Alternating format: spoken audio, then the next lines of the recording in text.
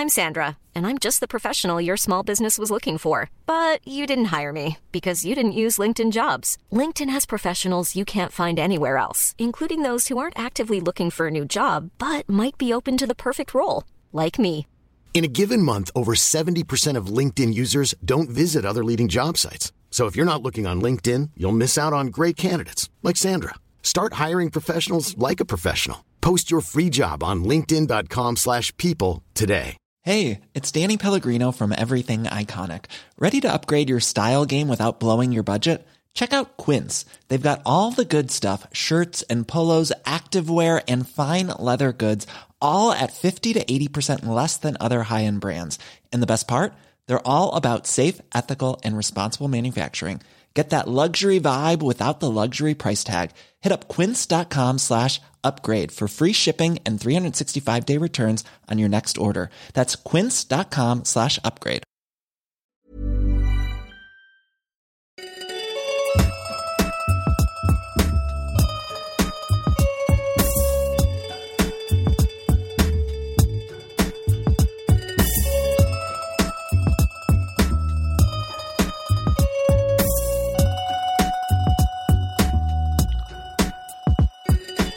Hello and welcome to Caged In Presents Coppola Connections, as ever brought to you by the Breadcrumbs Collective and hosted by me, Petros Patsilivas.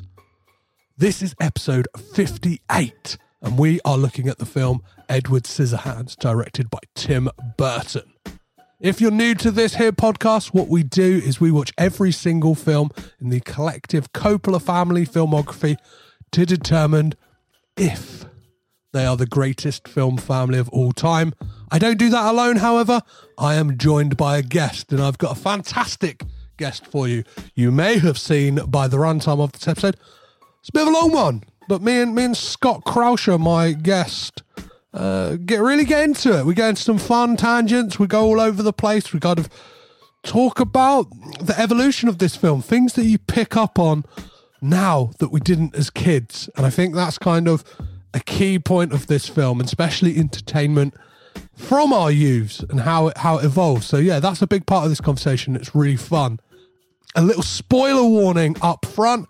We get into all the nitty gritties of Edward Scissorhands. So if you haven't seen this film, you can head on over to Disney Plus and watch it right now. Or I'm sure you can go in your parents' loft, find that old VHS or that DVD that's knocking about somewhere in one of your family's homes. The admin out of the way, all that's left to do is to grab your Avon magazines, hit the road, get a creepy little man with scissor hands into your house, scare your family, scare the neighbours, and let's make some Coppola connections.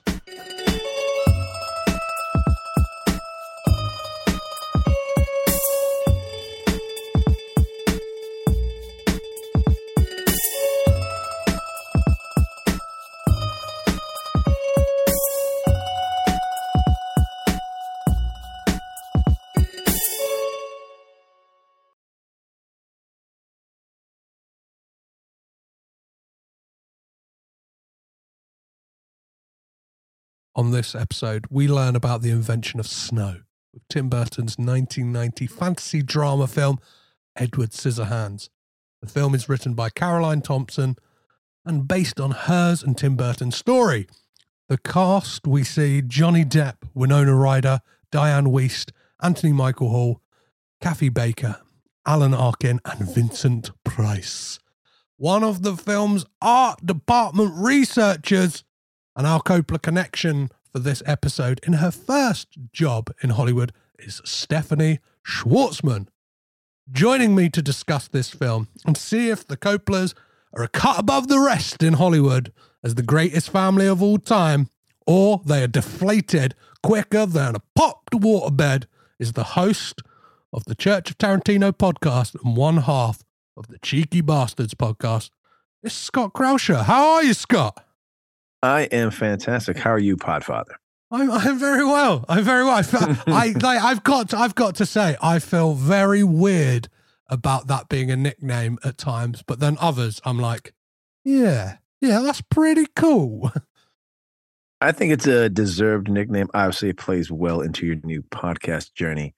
However, those people who are your listeners that don't know how godfather like you are to a lot of us independent podcasters, and how you, without anyone asking to, you will reach out to us and say, hey, reach out to this person, or here's the email of this person, or you should do this or try that.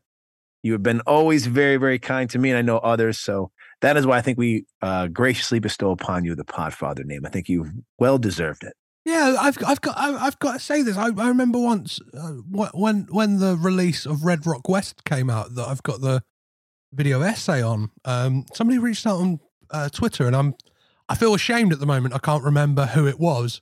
I remember they posted a photo saying like, "Oh, I had to pick up this because Petros has got like a feature on it," and I was like, "Oh wow." Do you know what I mean? That like blows my mind that somebody would like, I got to support, like, I think they said like the king of the indie podcast scene. I was like, yes. Oh, you are very much mistaken as me being that. I'm just a lowly peasant.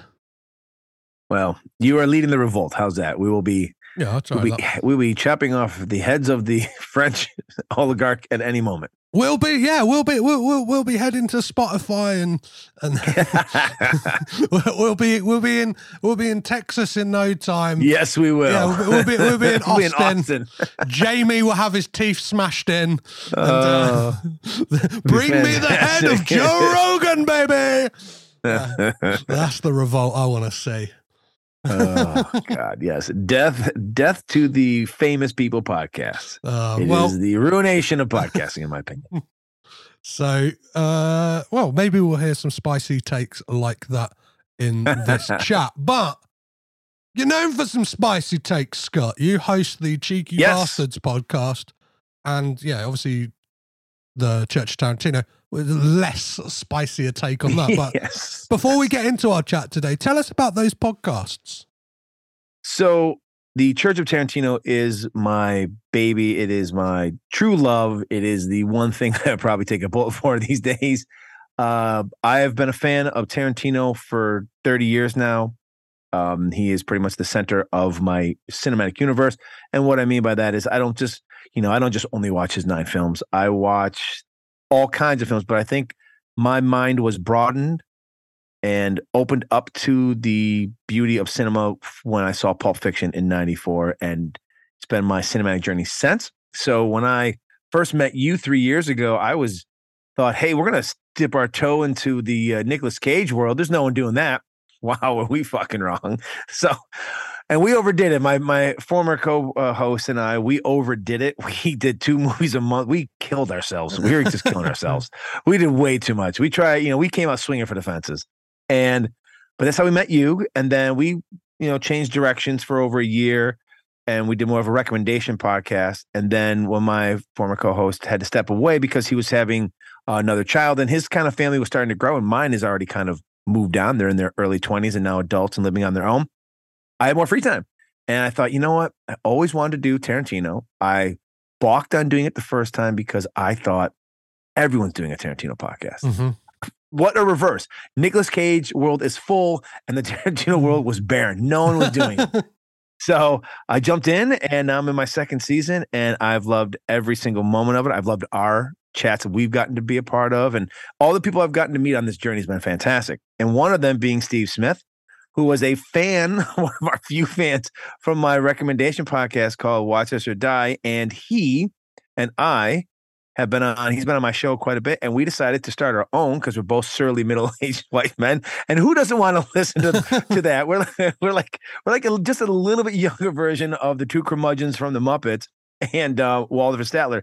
And we do a podcast called The Cheeky Bastards once a month, where we give some unpopular opinions, some spicy opinions, but what we both say is we truly believe them. They're not just, we're not just there for controversies. We're not just saying it just to rile people up. We actually, especially myself, I don't know about Steve, I think sometimes he rambles, but I research my stuff. I come up with, well thought out ideas that I believed, and I just kind of research it and put it together. And so once a month we talk shit about, or we promote something that we think is better. We'll either say this is shit or this and that. So, I enjoy both of them. I can have a real serious love fest for Tarantino, and then I get a chance to just say things I've always wanted to fucking say and never had a chance to do it in a forum where people just come and listen. Yeah, I always feel like, I don't know, like the spectre of my name is always on the tip of your tongue anytime that Michael Bay is mentioned, just because of my public declarations of my love for Ambulance and yes, which was I rated as the worst movie of last year.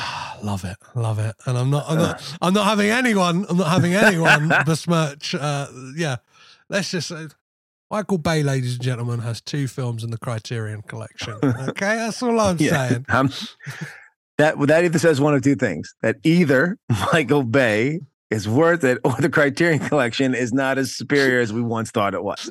So there's your 2 choices right there. You pick whatever. They're both out of print. I actually own a French DVD copy of Armageddon on Criterion, just because I thought, like, that's really funny to own Armageddon on a Criterion. And I very recently picked up The Rock on a Region 1 DVD, like in the crowd, and it's just crazy. It's just crazy that they exist. Yeah. Well, I can't hate. I'm not a fan of Michael Bay, which is clear, as you know. However, I also am a person who can also respect the fact that I do love The Rock. I was a young 20s, early teenager when The Rock came out, and I went to the theater to see that. I fucking loved it. We all loved it. I mean.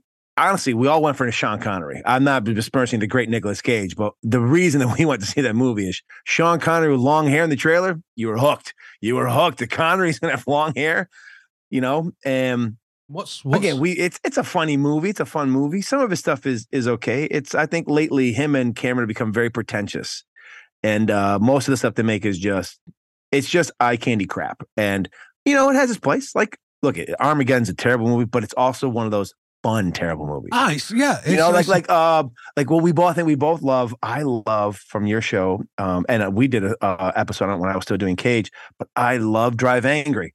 It's not a great movie, but it's a great movie. If that makes sense. Like if you know what you're going into, and you're getting in for, it's a brilliant. Same with Deadfall. Awful movie, horrible movie. However, you can't help but fall in love with what Cage is doing in that film. You can't help but be sucked into the absurdity and the craziness of the story. There's a guy with a claw or a hook comes out of fucking nowhere. Like there's things that happen in this. You're just like, what is happening? Yeah.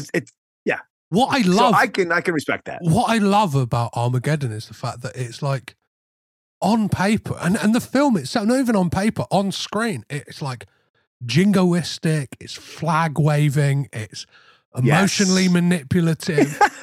But you just you get swept up in it still. Like it makes no fucking sense. Even the cast point it out. Like it's isn't it Ben Affleck who said it? I thought, right? Yeah. Didn't Ben Affleck point it out? He goes, "Why don't?" And he says it on the DVD commentary for it, which is amazing. Like brilliant. It's got one of the best DVD. Do you know what I mean? Like the cast are a couple of beers in recording it, like commentaries I've ever heard. Like Ben Affleck is just like, fuck it, I'm just gonna say what I want. Like divulges that Michael Bay basically paid $20,000 to get his teeth fixed because he's like, yeah, you ain't got Hollywood teeth, kid. You got New Jersey. You got Boston teeth. You ain't got. So you don't got deep core driller teeth, my friend. Yeah, no. They're pristine. No, that's the thing. His teeth are pristine in that movie. So like, it's like, what's going on? Why have all these people got immaculate teeth? It's like, oh, because it's a Michael Bay movie, and it's fucking weird. And it would make more sense to train astronauts to drill than drillers to be astronauts. Yeah, of course. Yeah. Well, we could go down that rabbit hole and argue about Michael Bay. Maybe we'll start our own side project once a month. We just. Oh well, I've said this. We'll call it Sitting on the Dock of the Bay. Sitting on the Rock of the Bay. There you go. Coming this summer. I've said this to you personally, and I'll say this publicly, so it holds you and me accountable to this. But all right. As I've said to you guys before, I am more than happy to come on Cheeky Bastards to defend Michael Bay. We haven't had a guest yet, so we should. We probably should. That would be fun. I'm all for it. Like I love what I love about the Cheeky Bastards is I actually want people to like death threat us. Like, I really do. I want to have somebody get so upset that someone has an opinion opposite of theirs about a movie that it really ruins their day. Because while at the end of the day, I believe the things I say, at the same respect, if you like Michael Bay and get your fucking rocks off, then you know what? Watch all the fucking Michael Bay movies you want. Feel free. It's just one man's opinion. Yeah. It doesn't mean that, you and I have to fight over it. Like if you love Ambulance and you found joy in it, man, you know what? Enjoy it. Yeah. But you and I will not be watching Ambulance together, or at least with the same take on it. That's for sure. So I'm totally fine with that. It's like when, being a Tarantino fan, or when we do Nicolas Cage, they're going to have some real outliers who just hate it for hate's sake and want to take a shit on them. And that's okay. I just prefer you come at us with a reason. It's easy to say, fuck this guy, fuck this movie, he sucks, you suck. Give me reasons why. So we can talk, have a dialogue. And if you still don't like him, cool. At least we had a dialogue about it and we had some fun about it. That's the only, even when Steve and I go back and forth, with the very first episode, I'm sure you're going to bring up something about your Coppola, but we had a good, lively debate about it, and it's fun. It's fun to talk about movies. I think that's why we do podcasting, because it's just fun to have that conversation.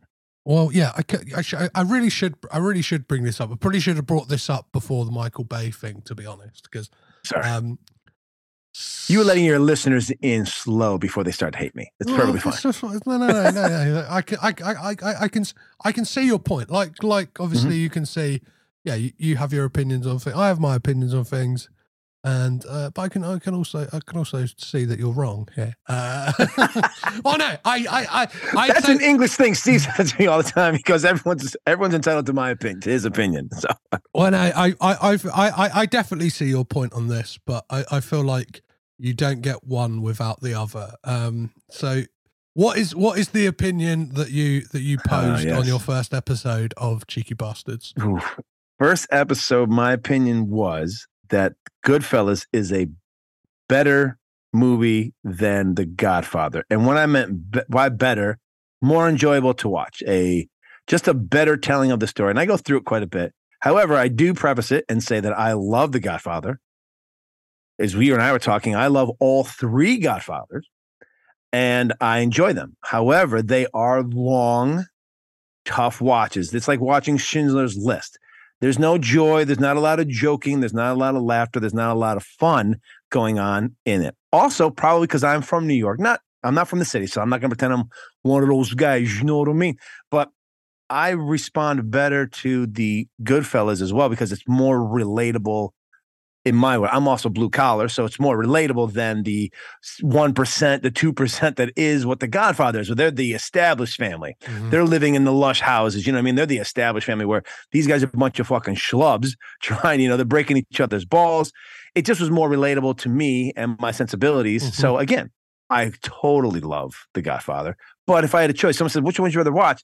I'll probably pick Goodfellas 9 out of 10 times, because I know I'm going to be able to. We're gonna do the whole.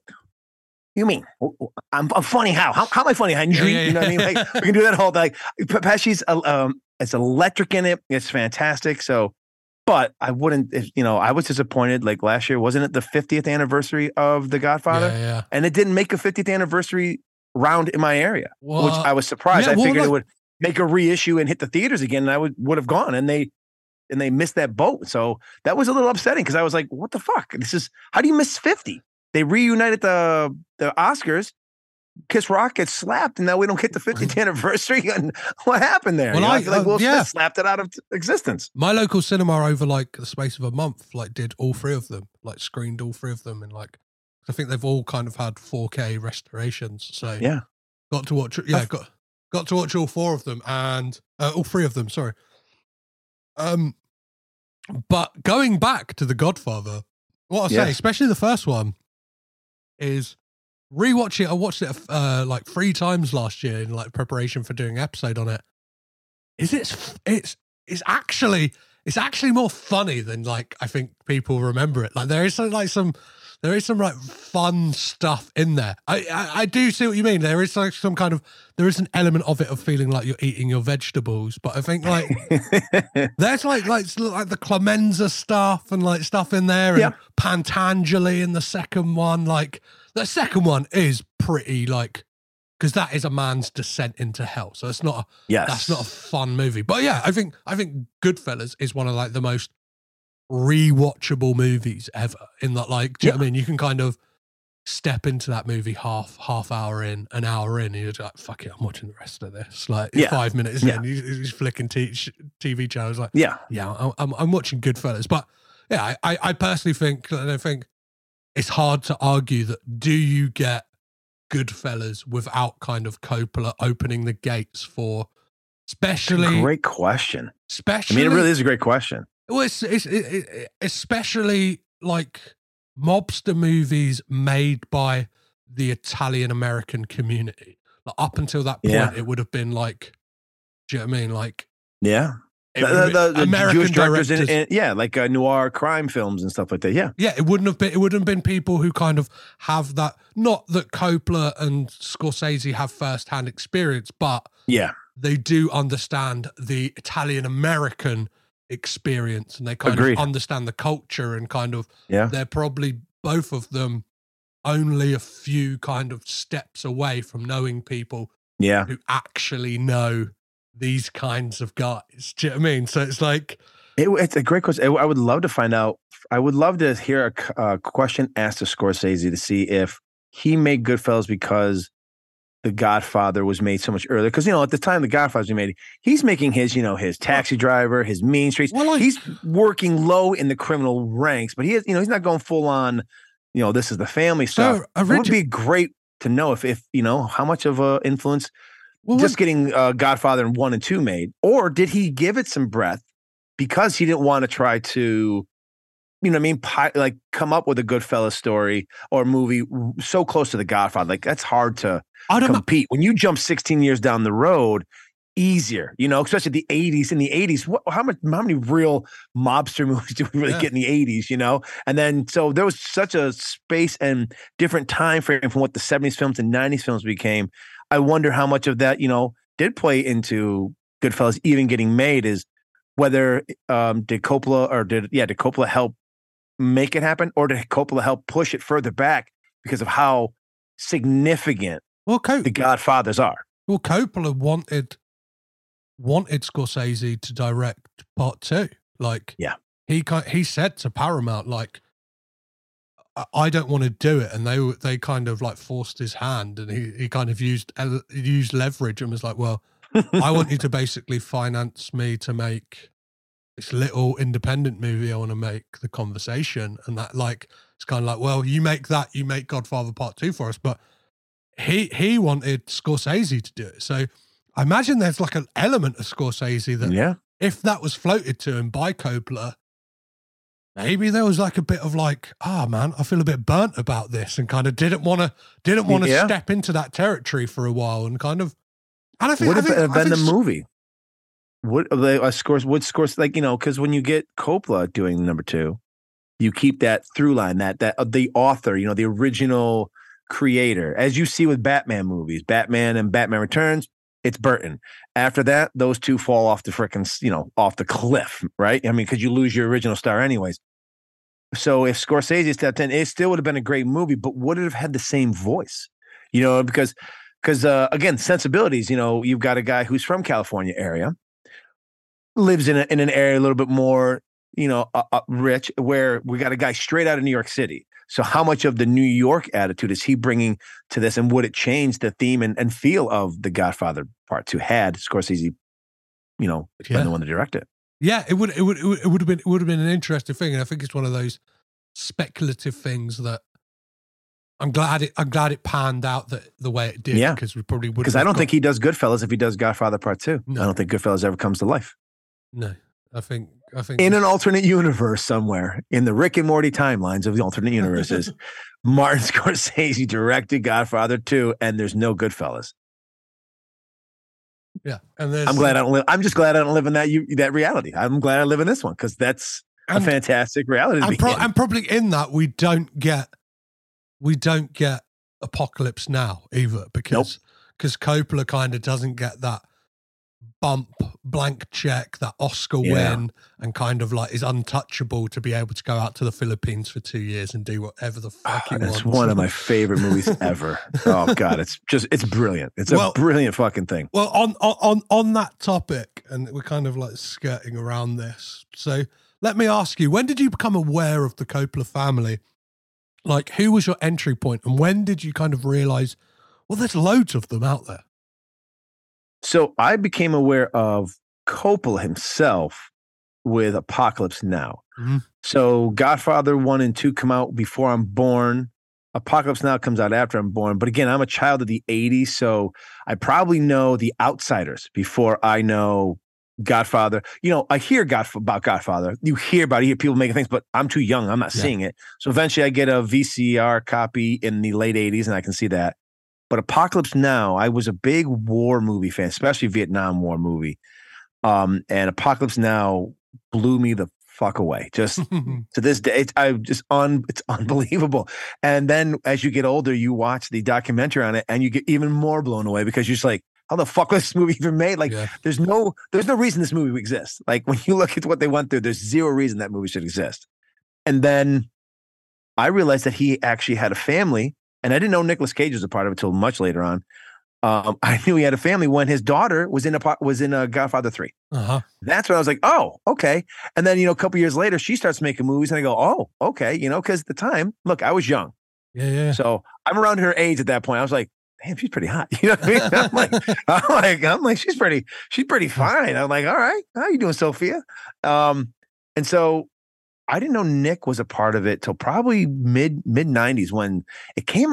I think it came out in something. I forget what it was. They had to be like an Entertainment News Weekly magazine or something that all of a sudden you realize that, hey, Nicolas Cage, probably around the time he had his 2 summers in a row where he brings out, he's got Face Off, The Rock, and he does Con Air. And Con Air. When he does those 3, as you call them, the beige Volvo trilogy, then all of a sudden he's like the guy. He's supplanted Schwarzenegger and The Rock and Rambo and Stallone as the new action guy. And so at that point, I think then it's like, oh, hey, did you know that he was also a Coppola? And you're like, holy shit, didn't even those two don't come. So, and I think also it takes a while because obviously me being a Gen Xer, the internet doesn't happen. And you don't get the influx of information till almost 2000. Like, we have early stuff, but it's a lot of trying to Napster. It's a lot of trying to download porn. It's a lot of dark. The web starts off very dark in its earliest forms. Like, everyone's trying to do the most seedy things you can imagine when the web first starts, before people are starting to do these Wikipedias and stuff. So it was probably my first was The Outsiders. First real love of his film was Apocalypse Now.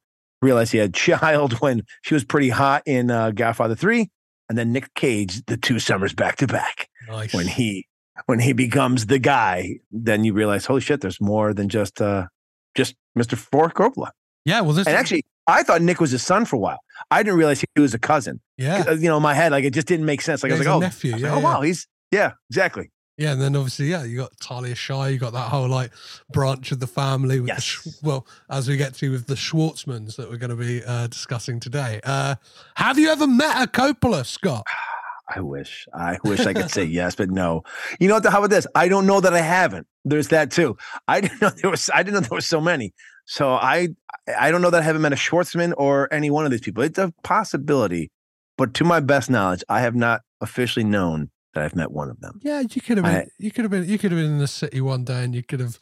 I imagine Jason Schwartzman probably spends a lot of time in New York. He seems like the kind of guy who would frequent. I fell in love with him for Rushmore. I loved him in Rushmore so much. Oh, so good. You know what? Maybe I'll meet one of his kids, not Schwartzman, but Nick's kids. Because when he dies, I'm gonna go to New Orleans. I'm not gonna go to the pyramid in New Orleans when he gets buried. Oh, of course. Yeah, right? Of course I am. So I'll yell out whatever his kids' names are. So maybe I'll meet him then. I'll be there. I'll be I'm sure you will. I'll be fine. We'll drive down together. I'll be leading the procession. Do you know what I mean? It'll be a full New Orleans. There'll be a family procession, and then there'll be the Caged In podcast procession. Yeah. I'll have the marching band going. Do you know what I mean? They'll be doing a marching band version of the theme. It'll be a cosplay. We'll all be dressed up as one of his characters. Yeah, it'll be amazing. Da, da, da, da, da, da, da, da, ah! Dun, dun, ah, dun. Yeah, it'd be amazing. We have a. I think it would be.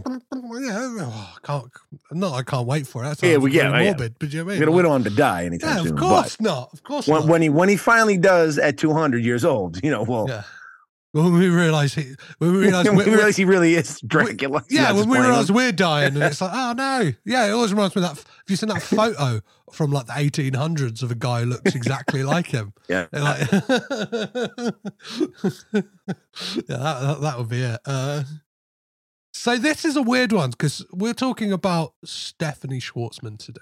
Yes. And she's kind of had like some small parts in some big films. Like she's got like a really impressive small CV. Mm-hmm. You know what I mean? So yeah, we've got Edward Scissorhands that we're going to be talking about, Cold Heaven, Memoirs of an Invisible Man, Born Yesterday, Edward, A Little Princess, and The Birdcage, which for 7 movies to be a part of is pretty impressive. Yeah, exactly. Which one of those would have been the first one you would have seen? Edward Scissorhands. Okay. Hands down. Yep. I'm a big Tim Burton, especially early Tim Burton stuff. Wow. We were talking about the first 4 with Coppola's first 4. There's a good 4 run now. I don't know that it keeps with Coppola's, but when you've got Beetlejuice, Batman, Edward Scissorhands, and Batman Returns as 4 movies back to back, it's pretty damn impressive. It's not The Godfather Apocalypse Now, but it's a you wouldn't sneeze at it. You'd be pretty happy with that as 4 films you put together. Yeah, it's a good little run. I actually saw Batman Returns in the cinema just before Christmas. It's so fun. I'd kind of forgotten what a horny movie that is. I'm so glad he's returning in that Flash movie. Yes, I really am. I cannot wait to see Keaton in the cowl again. I'm so excited. Yeah, who knows? Like, who knows what we're going to get with that movie? Michael I Keaton. know.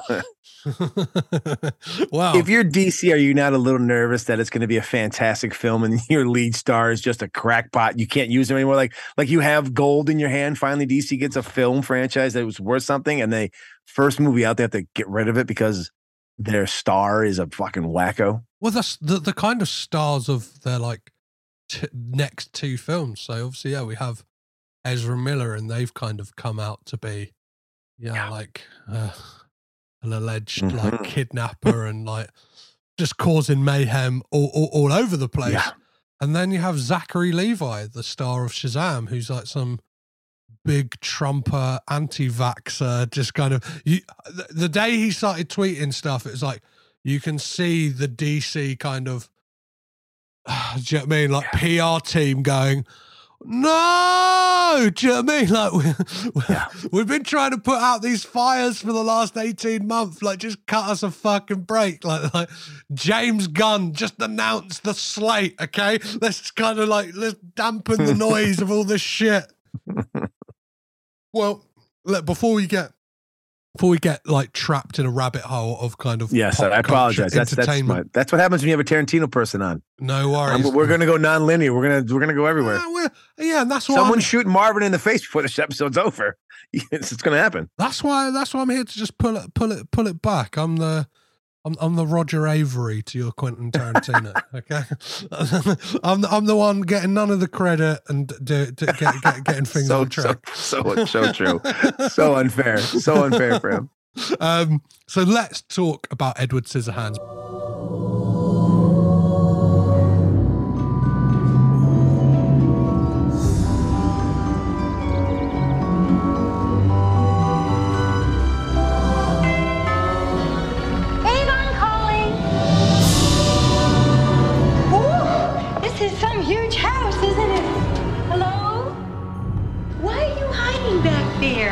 You don't have to hide from me. I'm as harmless as cherry pump. Those are your hands. Those are your hands. I think you should just come home with me.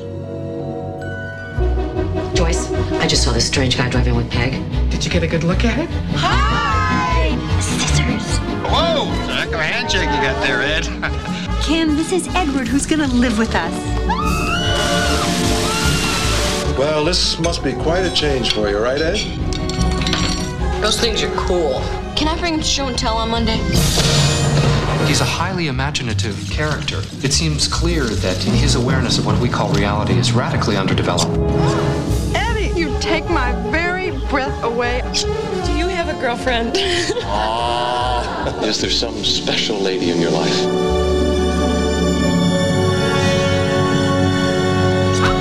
Hey! Call a doctor, he skewered Kim. Just a scratch. The power of Satan is in him. I can feel it. Drop your weapon! All along, I felt in my gut there was something wrong with him. From Tim Burton comes the most incredible tale of a most unusual character.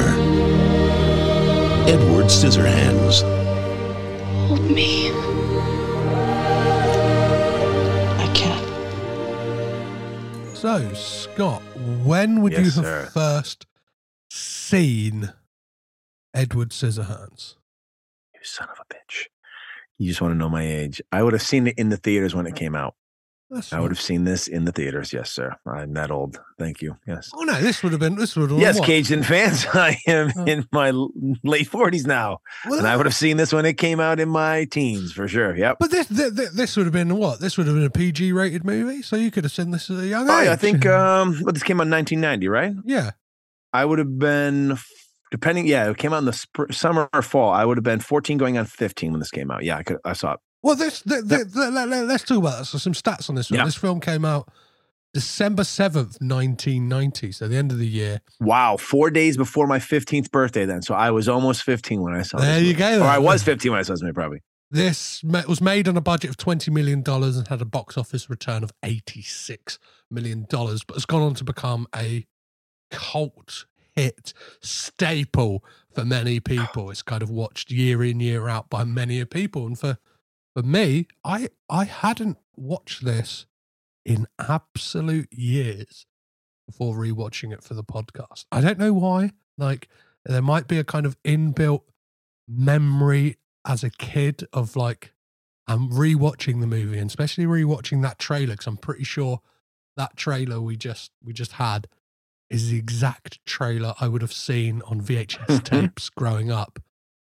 And I remember it frightening me, especially like in the trailer and in the movie, that reveal of Edward when like Diane Wiest comes into the house. I was terrified. I was absolutely terrified.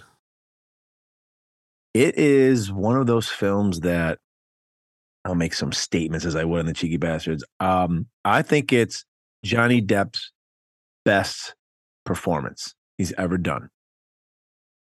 I know a lot of people are like, oh, what about Jack Sparrow on this night? Yeah. Look, I love Johnny Depp. And him playing an alcoholic pirate is not a stretch. Like, that is literally who Johnny Depp is every day. You know, he may not have the voice, but Johnny Depp is pretty much an alcoholic pirate at this point in his life. But in 1990, a very young Johnny Depp, an almost unknown Johnny Depp, except for 21 Jump Street and stuff and a few other movies, he is spectacular as Edward. He is haunting. It is sad. It's heartbreaking. Mike, I mean, everyone wants to, give Brandon Lee the Crow the dawn of what would be called I guess you call it now the emo, but the goth era of the 90s. I really believe it's Tim Burton and Edward Scissorhands is the birth of goth. Well, he is just, I mean, when you watch it today, especially now that you don't watch it as a kid, you watch it with different eyes every time you see the movie, even as you go up and get older in your life. But there's just something that just hits your core. It's a beautiful love story. We've all, especially if you're a person who was not good with the ladies young or something, like, you feel Edward, like, how he feels when he's, up against, I forget her boyfriend's name, Jimmy, played by the great Anthony Michael Hall, especially for people who don't know Anthony Michael Hall from the 80s and how he was the young geeky dork. All of a sudden he's like this buff fucking stud. You're like, You go like, from what steroids is he on? Go from he's the original glow up, know? Like, everyone talks about a glow up. Like, Anthony Michael Hall had a glow up in the 90s. And so we've all lost out the girl to the dork or to the jockey asshole. And you always go, why is she with him, kind of thing. And it's just and even in the trailer when she says hold me and he says he can't, like there is so much emotion that can tap into depending on where your life has gone, especially in your romantic interludes, that he really that Johnny Depp really just taps into. And it's a very nuanced visual performance. And this is a Cage podcast, and if anyone knows how to do that, it's Nicolas fucking Cage. Like Nicolas Cage knows how to do Pig. You don't have to say a whole lot. You can emote a whole lot of emotions without it. Before we get too deep into it, can you give us a synopsis of what this movie is about? This movie is about an outsider who exposes, whether the town knows it or not, the trap that they have for themselves, that they're not even happy in their own lives. He kind of brings out a new joy and kind of flips everything upside down for them. That's what happens. Can you give us like a kind of like a synopsis for the movie? Like what kind of happens? Like what's the kind of setup for this movie? Oh, so a person or a thing, as he says, a character. We don't know what Edward Scissorhands is. We don't know if he's alive, if he's a human, if he's part robotic, if he's part. He's Frankenstein's monster. It's the new Frankenstein's monster. Mm-hmm. Is unfortunately left alone, and he stays hidden because he's secluded. And a woman who's selling Avon, which I don't think that's sold much anymore door to door, finds him and just says, "You're coming home with me." And that is the end of it. He interacts with a society who doesn't understand him. He is new and shiny until he no longer is new and shiny, and then he becomes the enemy quickly. Mm-hmm. And he's just that. He's like every story where he's there before his time. He's a star ahead of his time. He's a person who is misunderstood, but yet that misunderstanding makes him like this magnet for people to just want to be a part of. And when they realize they can't get anything out of them for their own personal needs, he now becomes Frankenstein.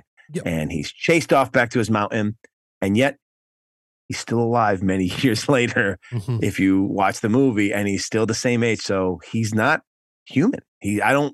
Like just the story itself. He's something. He's made of something, but he's not. Yeah, not an actual man. Yeah, he's made by Vincent Price's The Inventor, like character. He's so good in that movie. So good in that movie, even though he's in it for a little bit. What I found fascinating, like on this watch, is the kind of the acceptance of Edward to begin with, and like you say, it's this new shiny thing for people, and like I can almost envisage Tim Burton kind of acting out some kind of fantasies of his own in this movie with this idea of being an outsider, and imagine like, I don't know. And I guess some of it is kind of lived experience of that thing of, oh, if you're that goth kid and you're a bit different, like you're a novelty to begin with until people like, I don't know, for whatever reason, you start talking about like old monster movies and Edward movies, and they start going, oh, this guy's weird, like get the fuck out of it kind of thing. And like,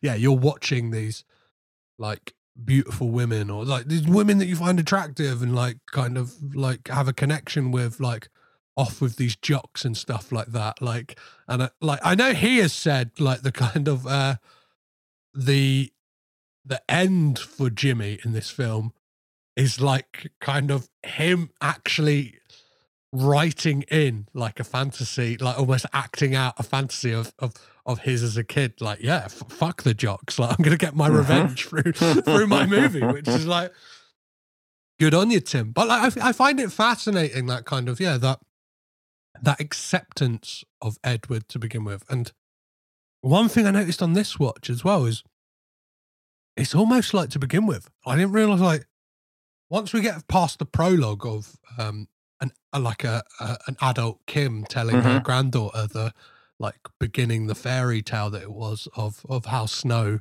was invented, is how kind of Lynch-esque it is. Like it's very like David Lynch to begin with, like the kind of the view of suburban America and this kind of like. Yeah, it definitely is Tim Burton's opinion on 50s/80s suburban white America and the mundane that a lot of people have, the Men work, women stay home, and then the women are bored and become housewives, and some sell Avon, and some try to rape every single male that comes to their door for whatever reason.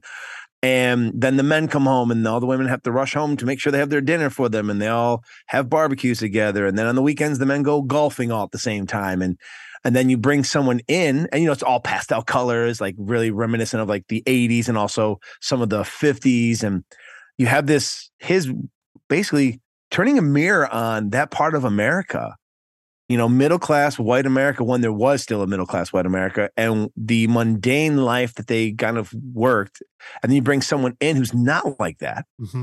And it flips upside down. It's exciting. It breaks them from their norm. Mm. They now no longer have to live. So now there's something exciting. Like if you watch it again, all the yard work in the beginning of the movie is awful. Nothing gets done. Like the bushes aren't trimmed. Like it's like the grass isn't really mowed that well. Once Ed starts coming around and starts, using his magical fingers and starts, just cutting everything into animals and things, it becomes a whole new place. Like there's a new life to it, and everyone gets excited. And then, of course, as it always happens, when you upset the norm for too long, it has to go back. The pendulum swung too far, and now it's got to swing back. And so now we've got to push it away because it's too dangerous for us. Like we start to see a side of us that we aren't comfortable becoming. We don't want to be the real people. We have to get back to our normal routine.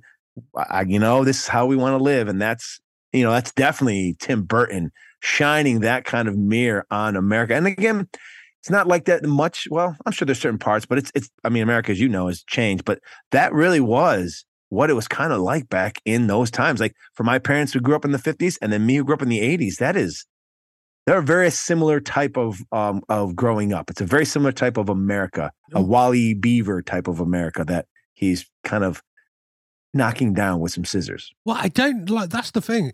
Tim Burton has said, like, he's not trying to pass judgment on suburban America. And I know that he grew up in Burbank and like this is basically like his kind of twisted version. And he said like the film kind of looks the way it does because it's almost like it's through the eyes of Edward. So everything kind of is a bit heightened and a bit like, a bit weird. Like, but yeah, he didn't want to pass judgment either way of like this way of life. He just wanted to like, not say it's bad necessarily, but more say like, how weird is it? Do you know what I mean? Like this kind of. Who's the real weird one? The guy in the leather with the scissors, or the people living on the down the hill from him? Well, I guess it taps into that outsider mentality, right? Is when you're out of the norm, and I don't like I consider myself like a bit of an outsider. Like I think when you kind of line me up against.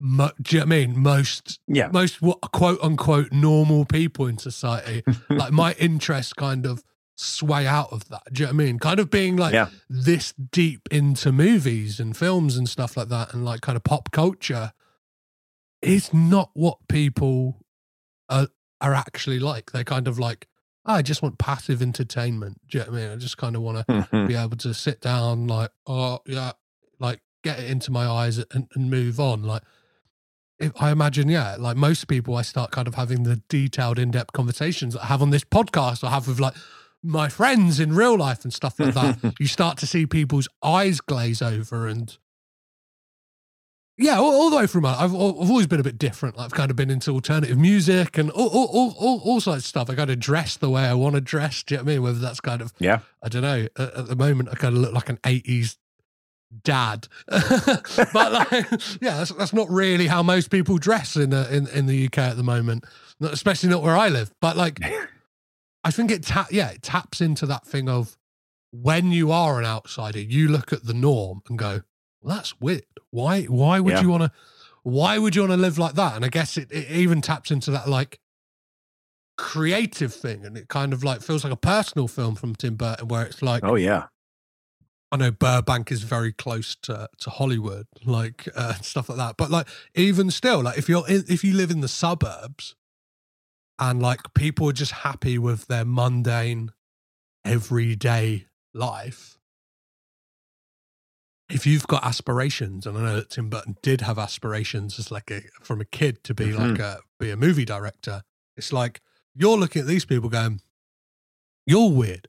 Why aren't you trying to do, quote unquote, do something with your life? Do you know what I mean? Like, why are you content with this kind of monotonous 9-to-5 living? Do you know what I mean? And like, almost, Edward is an avatar for him, right? Because it's like, absolutely. Well, everything Edward does is artistic.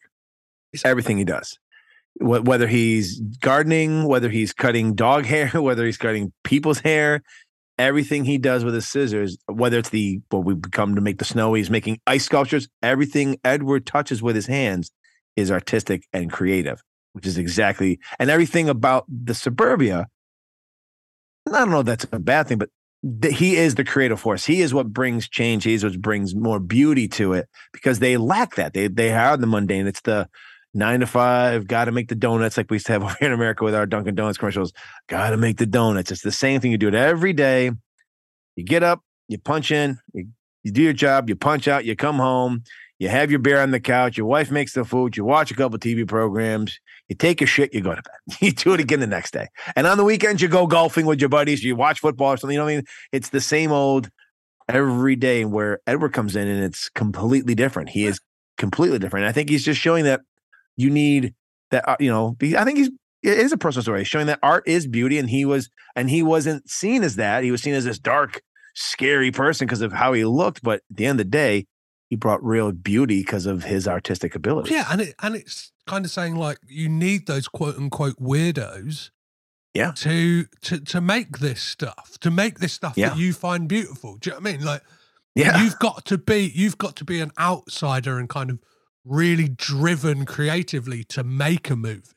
So it's almost like saying without these people, you don't get these things you enjoy. And the kind of metaphor in here is like, you don't get to enjoy snow without a character like Edward. Yes. And it's like without a Tim Burton, without like kind of movie directors to be different from everyday people, you don't get this stuff. So it's like, it's almost like grabbing suburban America by like the kind of lapels and going like, stop fucking giving shit to these people. Because they're the ones who, do you know what I mean? Like, this would have been around the same time. Like, you've got this decimation of suburban America. Then what? You've got on ABC, you've got David Lynch doing it with Twin Peaks. Do you know what I mean? Again, very similar. And that's what I like watching this. I was like, I've kind of forgotten how dark this film can be, like subtly and kind of like overtly at times.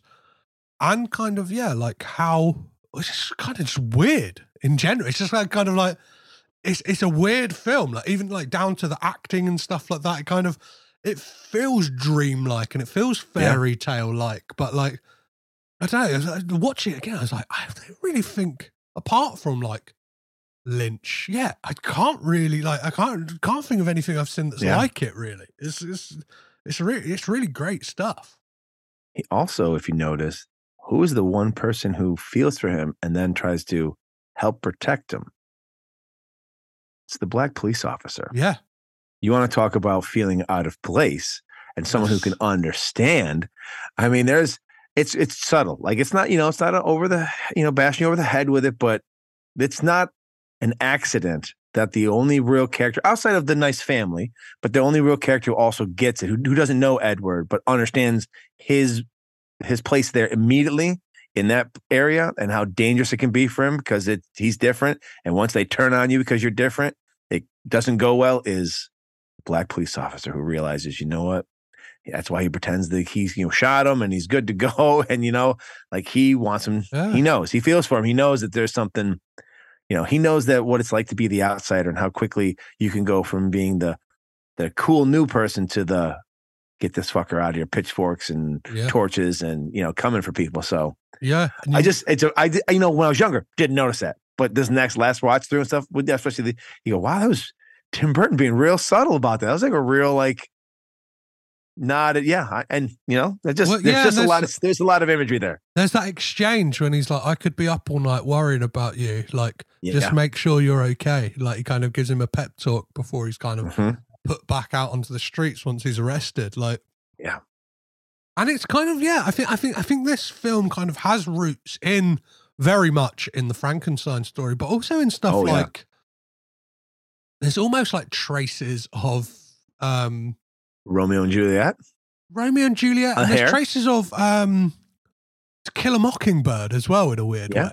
Yeah. Do you know what I mean? Again, of this kind of you think that someone's a monster and like they're not, whether it's like the Boo Radley character or the kind of the black gentleman in that who's kind of like he's not like they're like the kind of what the town sees the bogeyman and what the children see as the bogeyman aren't.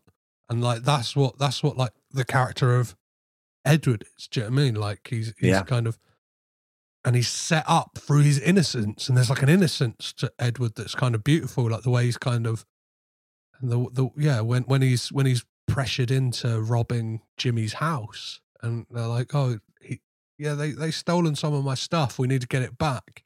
He's like, oh, well, why don't you just go speak to their parents? And it's like so sweet and innocent and childlike. And it's like, but yet he tells her also that he knew it was his house. And then she said, why'd you still do it? And he goes, well, because you asked me to. Like, it is that, like, it's innocence, but it's also the things that you would do for someone that, like you're in love with and, are just crazy about. And, he sees her as this, I mean, she's the complete, if you notice, she's the complete contrast of him, right? So he's pale skinned, everything black and dark, and she's like a blonde hair and a little tanned, and she's wearing bright colors. Like she's the complete contrast opposite of him, and that's kind of the point of the opposite attract kind of story of it. But like he sees her, and as soon as he sees her in a picture, he's in. He's enamored with her. He's never seen anything as beautiful as her before. Yeah. So it's just it's a great subtle love story too. It just really is.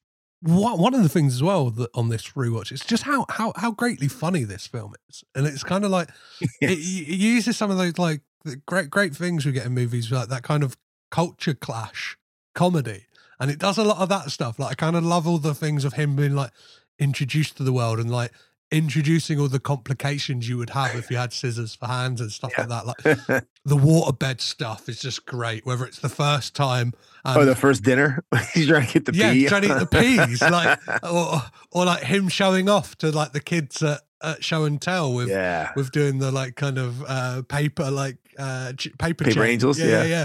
It's like mate, like that all of that stuff's like so well realized and kind of I think helps with the kind of gut punch of the emotional stuff throughout the film as well.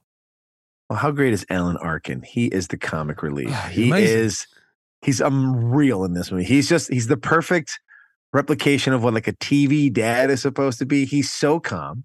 He's always got like, he's, about, was it selling cookies? Like, you can't buy a car selling cookies. He's just everything. And he never raises his voice. He never gets too upset. He's just always even keel, but he's always got the word of the wise. And, it's just, I don't know. Alan Arkin, I enjoyed him even more this time through than I ever had before because it's just how perfect he is. Edward, perfectly cast. Edward, it's time to learn about morals. If you find a case full of money, there's not a human soul around. What you gonna do? And just Alan Arkin's like delivery as well. And I love it. He's got one of those like all-time voices that's like amazing. Yeah, he's fantastic.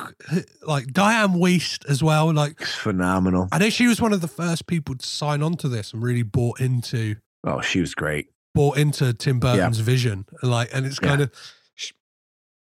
She fits it perfectly because she's kind of got this like mousy quality to her and she can do the weird really well. But she's also very genuine. Like, like she genuinely wants to help Edward. She genuinely cares about Edward. She genuinely feels for Edward. Like it's, it's not like some kind of like, look at me. I'm, a lot of these Facebook, Instagram, pat me on the back. Look how great I am. I support this country. All these people looking for a attaboy.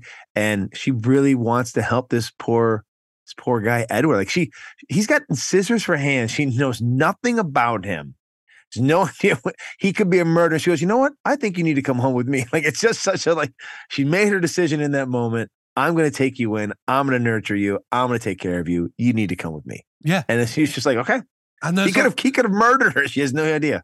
Yeah, there's like a version of this film and a version of that character where it's played like for a sinister film, and like this could easily, do you know what I mean? You make a couple of script tweaks and it's a horror movie. Yeah. And like, yes, quickly. Yeah. Quickly. Yeah, that's what I mean. And it's like, but what I kept thinking, Freddy Krueger's got nothing in it with Scissorhands.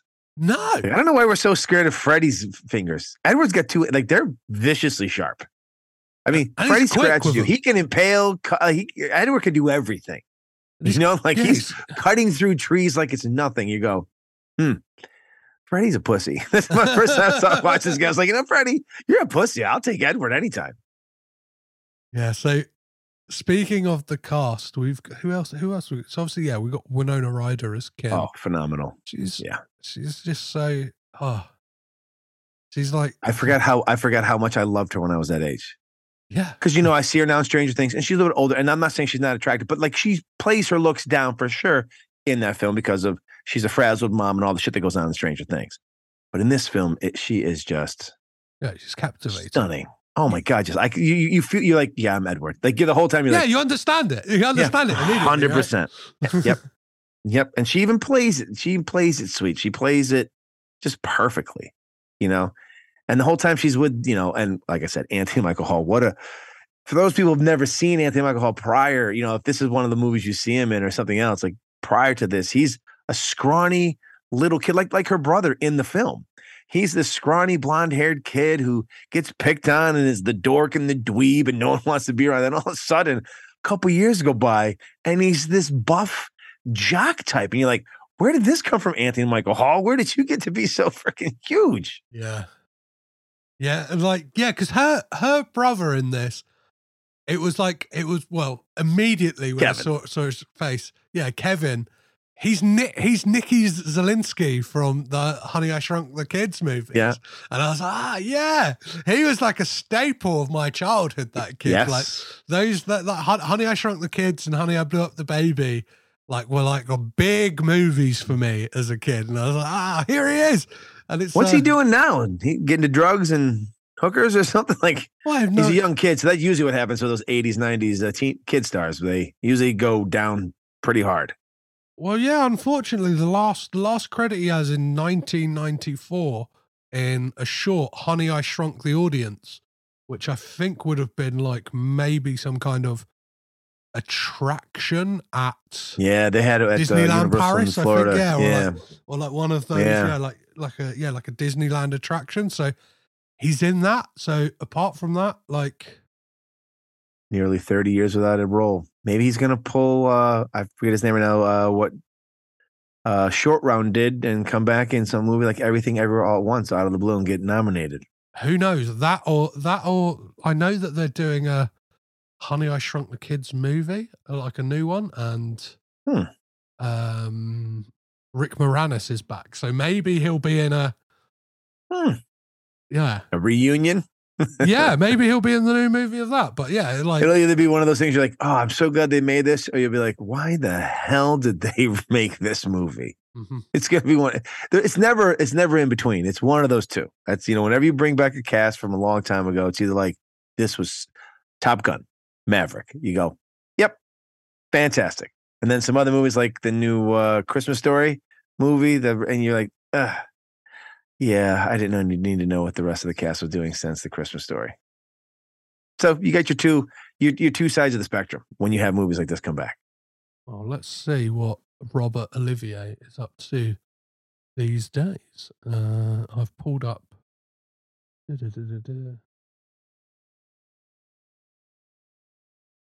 He ultimately chose to leave acting after 1994 and reportedly lives with his wife and children in Florida. Oh, so he's happy. He's 44 years old. He's doing all right. Good for him. Good for him. He's probably got some pretty good residuals from the Honey, I Shrunk the Kids movies, and you know, he'll make a quick Disney appearance every now and again on a parade. There we go. He's doing all right for himself. I don't feel so bad. Yeah, if it said like, died at the age of 32, had a heroin problem for most of his life. You'd have been like, oh man. Yeah, another Corey Feldman story. Like, that's it. That's the end of the podcast. Sorry, Scott, getting out of it.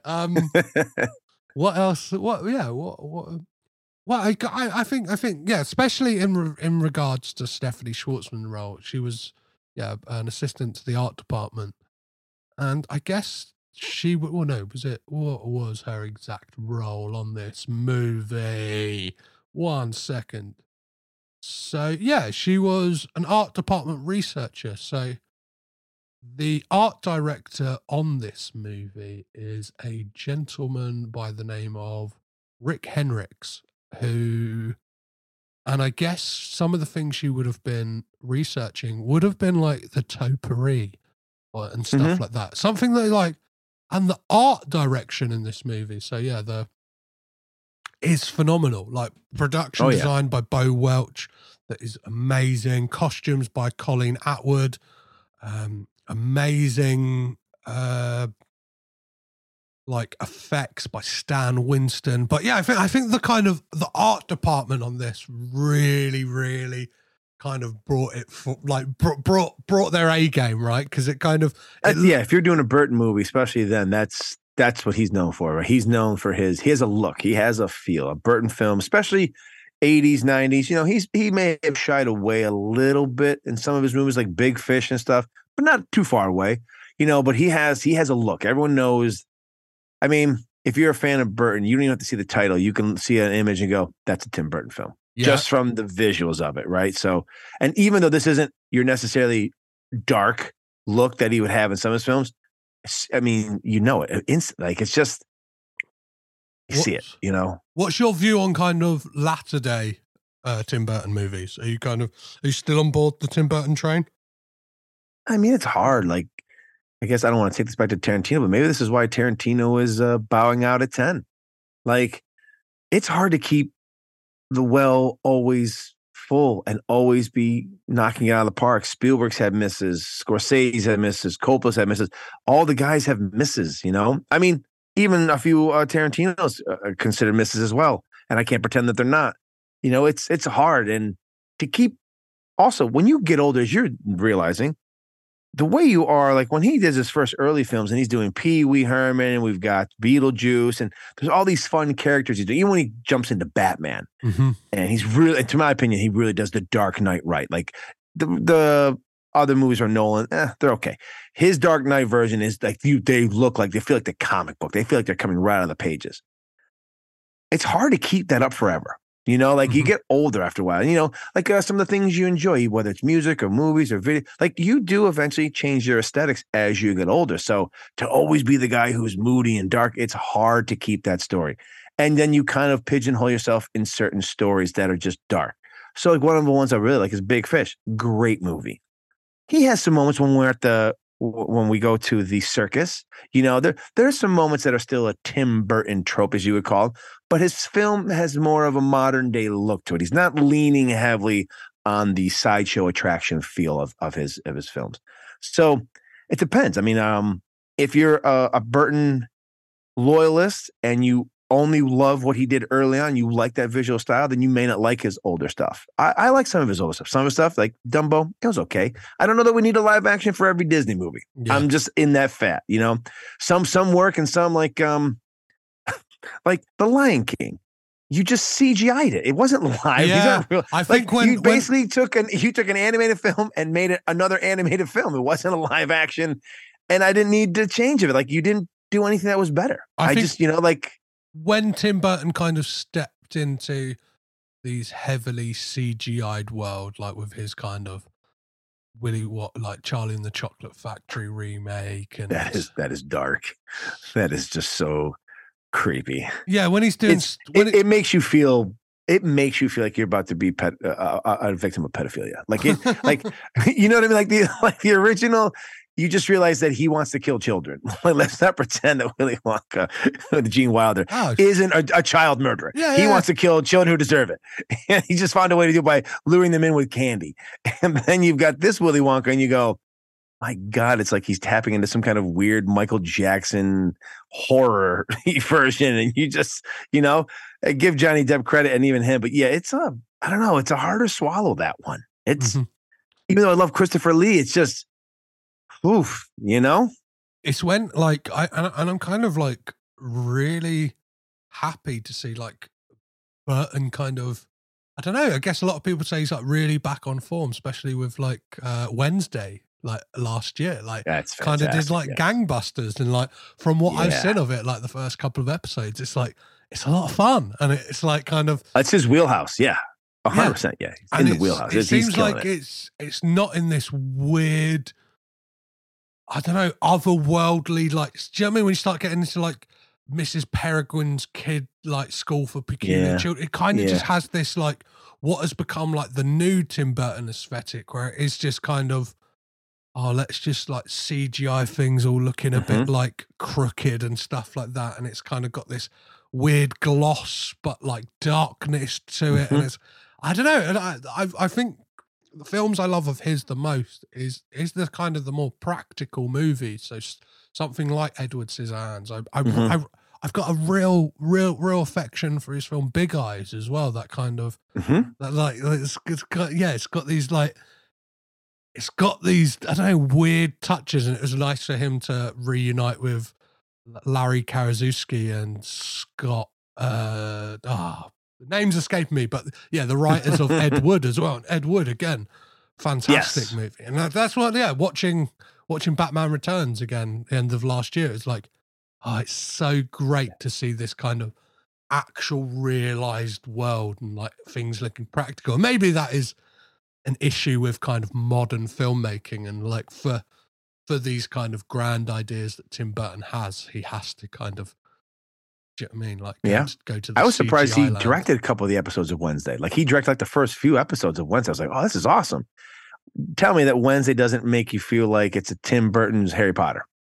Oh yeah, massively. Like if Tim Burton was given Harry Potter, this is what it would look like. Like it would look like Wednesday, they're like kindred spirits. Now they both have their own worlds, but I just, who would have thought that Wednesday it's such a great character. You know what I mean? It's just, she's totally is perfect. She's great when Christina Ricci plays her in the originals.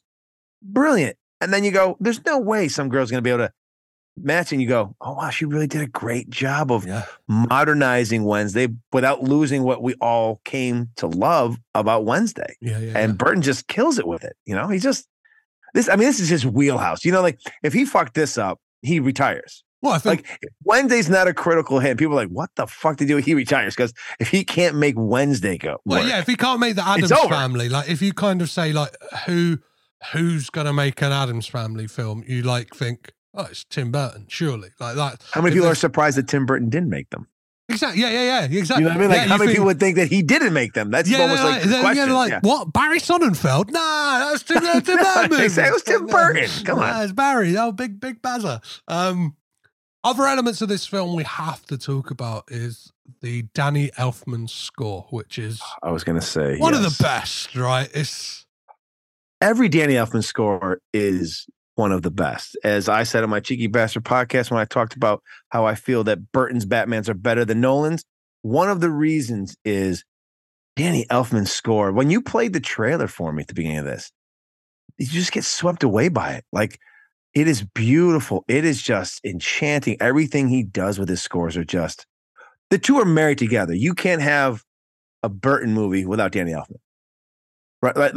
I don't know what it is. The two were born to work together. They two were born, like Danny Elfman is the musical version of the brain of Tim Burton. What Tim Burton sees visually and can bring to the screen, Danny Elfman knows exactly what music he wants played for it.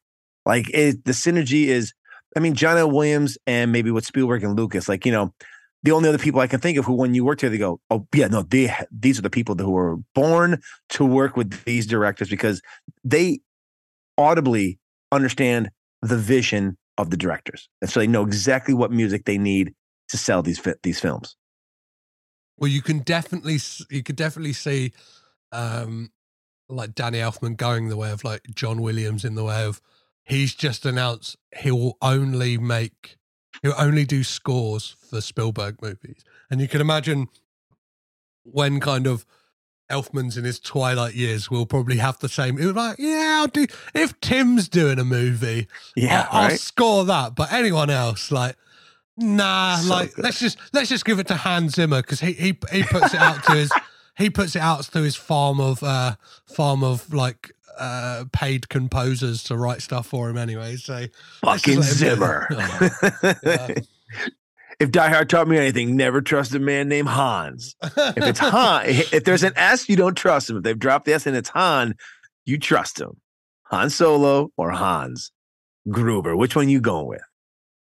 So who else have we got here? So yeah, we've got that's another person I wanted to shout about, was the cinematographer on this movie. So it is Steven Zabsky, who was an early Tim Burton collaborator and has a nice little Cage connection as well. He was the cinematographer on Vampire's Kiss.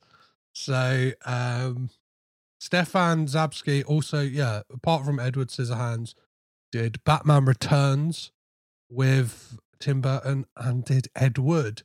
And on his CV as well, Matilda, another great looking film, like the Danny DeVito movie. Another film that you could go, there's so many films you could say in the 80s, 90s that Tim Burton did that and be wrong, but be like, but feels like it's Tim Burton, right? Like Matilda feels like a Tim Burton film. If he was going to do another show on Netflix, he did Matilda, he'd be like, yeah, no, I think that's in his wheelhouse as well. Yeah, those are great films. Yeah, I mean, the guy's a great cinematographer, clearly. He really taps into the look, the dark. When we get to the dark parts, it's dark. And when he really captures that 80s suburban pastel, not, contrast that we're going for, so that Edward really sticks out in the film when he comes in. He's such a, it's like a black chalk on a side of a white fence. Like you see him instantly when he walks through. So yeah, hats off to him. Great job, cinematographer. What I love about like the kind of the genesis of this film is that like Tim Burton basically had a drawing of Edward Scissorhands from like a teenager, and it's kind of like, it felt like something that was kind of, I don't know, like in his mind for ages, and kind of had to get out of him. And it's kind of, I don't know, like what do you think? Does a movie like this get made now? Like, is there the appetite for something like this? So it does, but it doesn't. So it doesn't get made by Tim Burton. It gets made by A24, and it's a little too artsy horror film that doesn't really work as well. It's a horror film. Edward Scissorhands is not a love story. It's a horror film. And it's, played by Miles Teller or something like that. Some guy, and, it doesn't get made like it used to. But again, I don't know. Like, this movie could have been made. When my kids were coming up, I would, be like that young father being like, they don't make kids movies like they did when I was in the 80s. And then out comes Harry Potter and stuff. And all of a sudden, like, there's this influx of really good kids movies coming out. And, real inventive stories. And you're like, man, these are really good. Like, you're really enjoying them. This movie comes out during that time frame. If you're going to make an Edward Scissorhands in that time frame, it's during the rush of the movies like the Harry Potters. Nowadays, with everything either being, I feel like it's either a horror film or it's a superhero movie.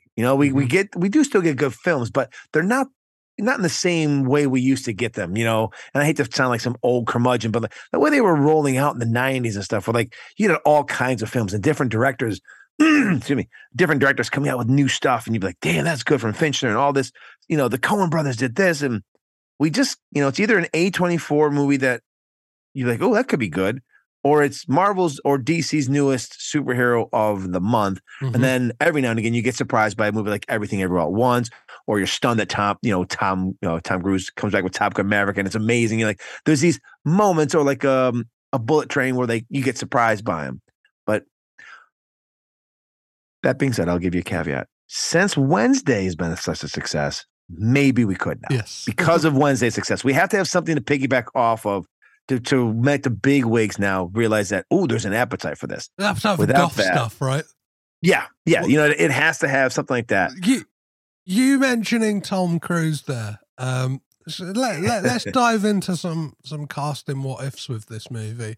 And they're kind of interesting, especially when it comes to the role of Edward himself. So people who fought about for and offered this role and turned it down: Tom Hanks and Gary Oldman. Oh my God. You want to talk about two completely different fucking movies. How does Tom Hanks not play this a little bit like maybe Woody or his character from Big? How does he not kind of lean into that? It's a much more Mr. Rogers type feel, that Tom Hanks is like America's sweetheart, if there's that for a male. I don't want to America's guy next door, or he's Mr. Rogers. He is. That's why he played him in the movie. Yeah, he's Mr. fucking he's Rogers. America's dad, right? At this point, yes, he's now become America's dad, but he's like America's actor. He's like the guy that you're always like, oh yeah, he's Tom. So I don't know that he gets that dark of a reaction. And you said Gary Oldman? Gary Oldman. Wow, that gets real dark. Well, we don't. Gary Oldman gets Service Black is not as dark as his Edward Scissorhands. Yeah, his Edward Scissorhands is like cold. Count Dracula himself. Do you know what I mean? He's like he's a heartbroken, chain smoking, heroin shooting scissor maniac. You know what I mean? Like, he doesn't let Jim get away with the first time he says something wrong to him. He's cutting his throat open. Well, he's telling Alan Arkin to give him, to help him eat his fucking peas instead of just looking at him. Let me throw out another few names here. So Jim Carrey considered the role, while Thompson, Caroline Thompson, the screenwriter, favored John Cusack for the role of Edward Scissorhands. Elsewhere, William Hurt, Robert Downey Jr., and musician Michael Jackson expressed interest in the role of Edward Scissorhands. Jesus Christ, Michael Jackson is perfect for the role because it's basically him with fucking scissors for hands kind of thing. No, thank you. But no, John Cusack's not a bad one, but he plays it a little too sad, a little too melancholy, where I think Edward plays it the right amount of boy wonder at all the new experiences, but yet that lonely heartbreak of living alone, where John Cusack plays, almost like his roles in like High Fidelity, where he's, that poor me kind of guy. That shucks, it happened to me again. I think he's, I think the guy who plays it plays it perfectly. Yeah, born to play the role. So Fox. Jim Carrey's great, but Jim Carrey probably overdoes it. Jim Carrey was born to play the Grinch. Yeah, born to play the fucking Grinch. What that is something really weird, because whilst watching it this time as well, it's like Tim Burton essentially makes suburban America like Whoville. Yes. Do you know what I mean? Like, kind of 100%. With like the kind of, and especially like that one haircut he gives to the girl. Yeah, a couple of them haircuts. You go, that's fucking. I wonder if that's inspiration. Wonder if that's part of the research that Schwartzman did. There we go. She's looking at Dr. Seuss books. There we go. She's flicking through. So Fox, considering his work with Warner Brothers, doing what, 2 massive hits for them. So he did Beetlejuice and then Batman. Tim Burton brought this script to Warner Brothers and they said no. They said, no, we do not want to produce this. So he had to go to Fox. And Fox were insistent that he meet one person for the role of Edward Scissorhands before he spoke to anyone else. And that person was Tom Cruise. Now, I'm a person who can separate the artist and their art from their real life person. Now, is Tom Cruise probably batshit crazy in real life outside of being the actor? And from what I've heard, yes. I've seen some of the Scientology videos. Yes, he's the fucking Looney Tunes for sure. However, he is hands down the greatest action star ever. It's not a contest. Ever. He does all his own stunts. He pushes levels. He is phenomenal in most of his movies. I know a lot of people can't, separate the fact that he's crazy, but most of his sci-fi or action films, he's amazing in them. He is great. Like, I don't think he gets enough credit. That being said, he's 5'4". He's like some kind of short thing. Like, he would have had to be in stilts, or they would have had to shoot at like such low angles. He would have had to walk on apple boxes the entire time to even get to the height to make him look like an imposing character. And I don't ever want to sell Tom short, because he, Born on the 4th of July is unbelievable. He's amazing. He has real acting range. What he does in Tropic Thunder, it's one of the funniest things I've ever seen.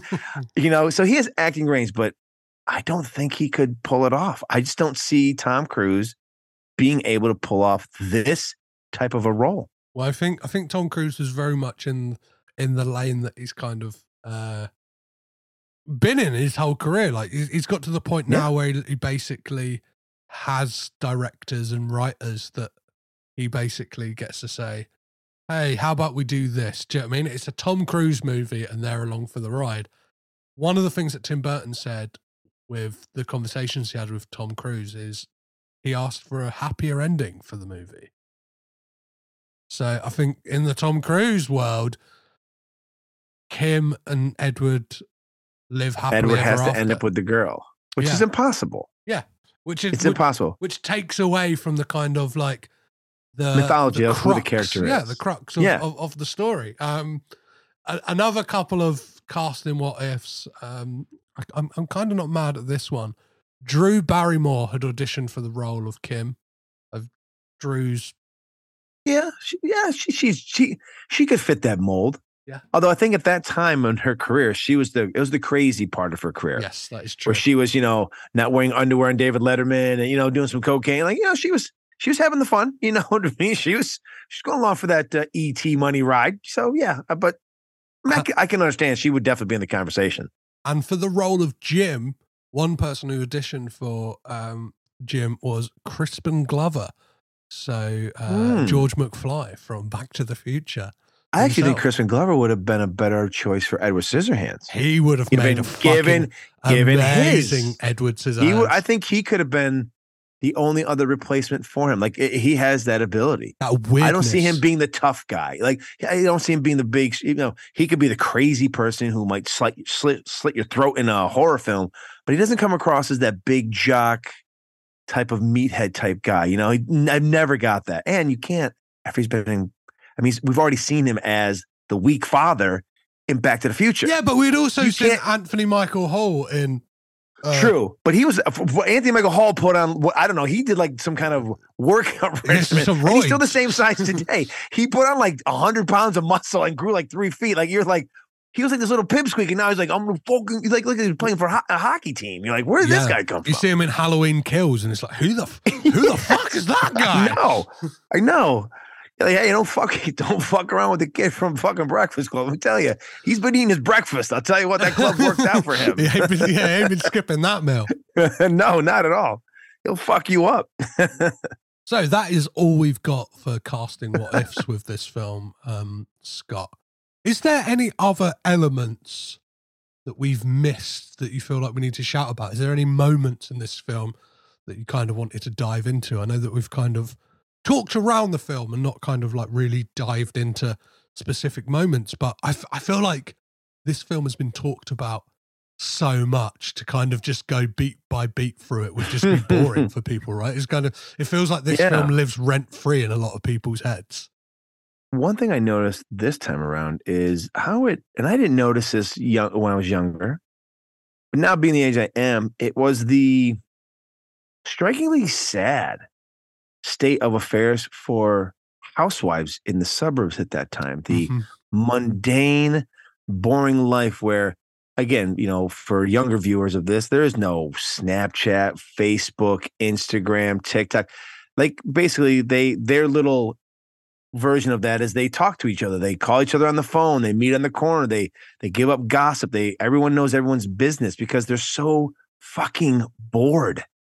I mean, that one woman who literally tries to throw herself at Edward and anyone who comes by, and she is so starved for attention that it was just striking to see that. Maybe some of it is from on the new season of my show, we're going through the influences of Tarantino's films, and I'm seeing a lot of 50s films, 40s and 50s films where women are just basically objects to be there for a man's beck and call. And that was the way that women were treated by Hollywood and by society in the day. And then to see it kind of crop its head up in this film without me noticing it, before, now seeing it, it's kind of sad, like, because there's that one scene where Peg brings them home and they all meet on the corner outside her house. And then as soon as their husband's cars come, they all got to run back and go home and take care of their husband.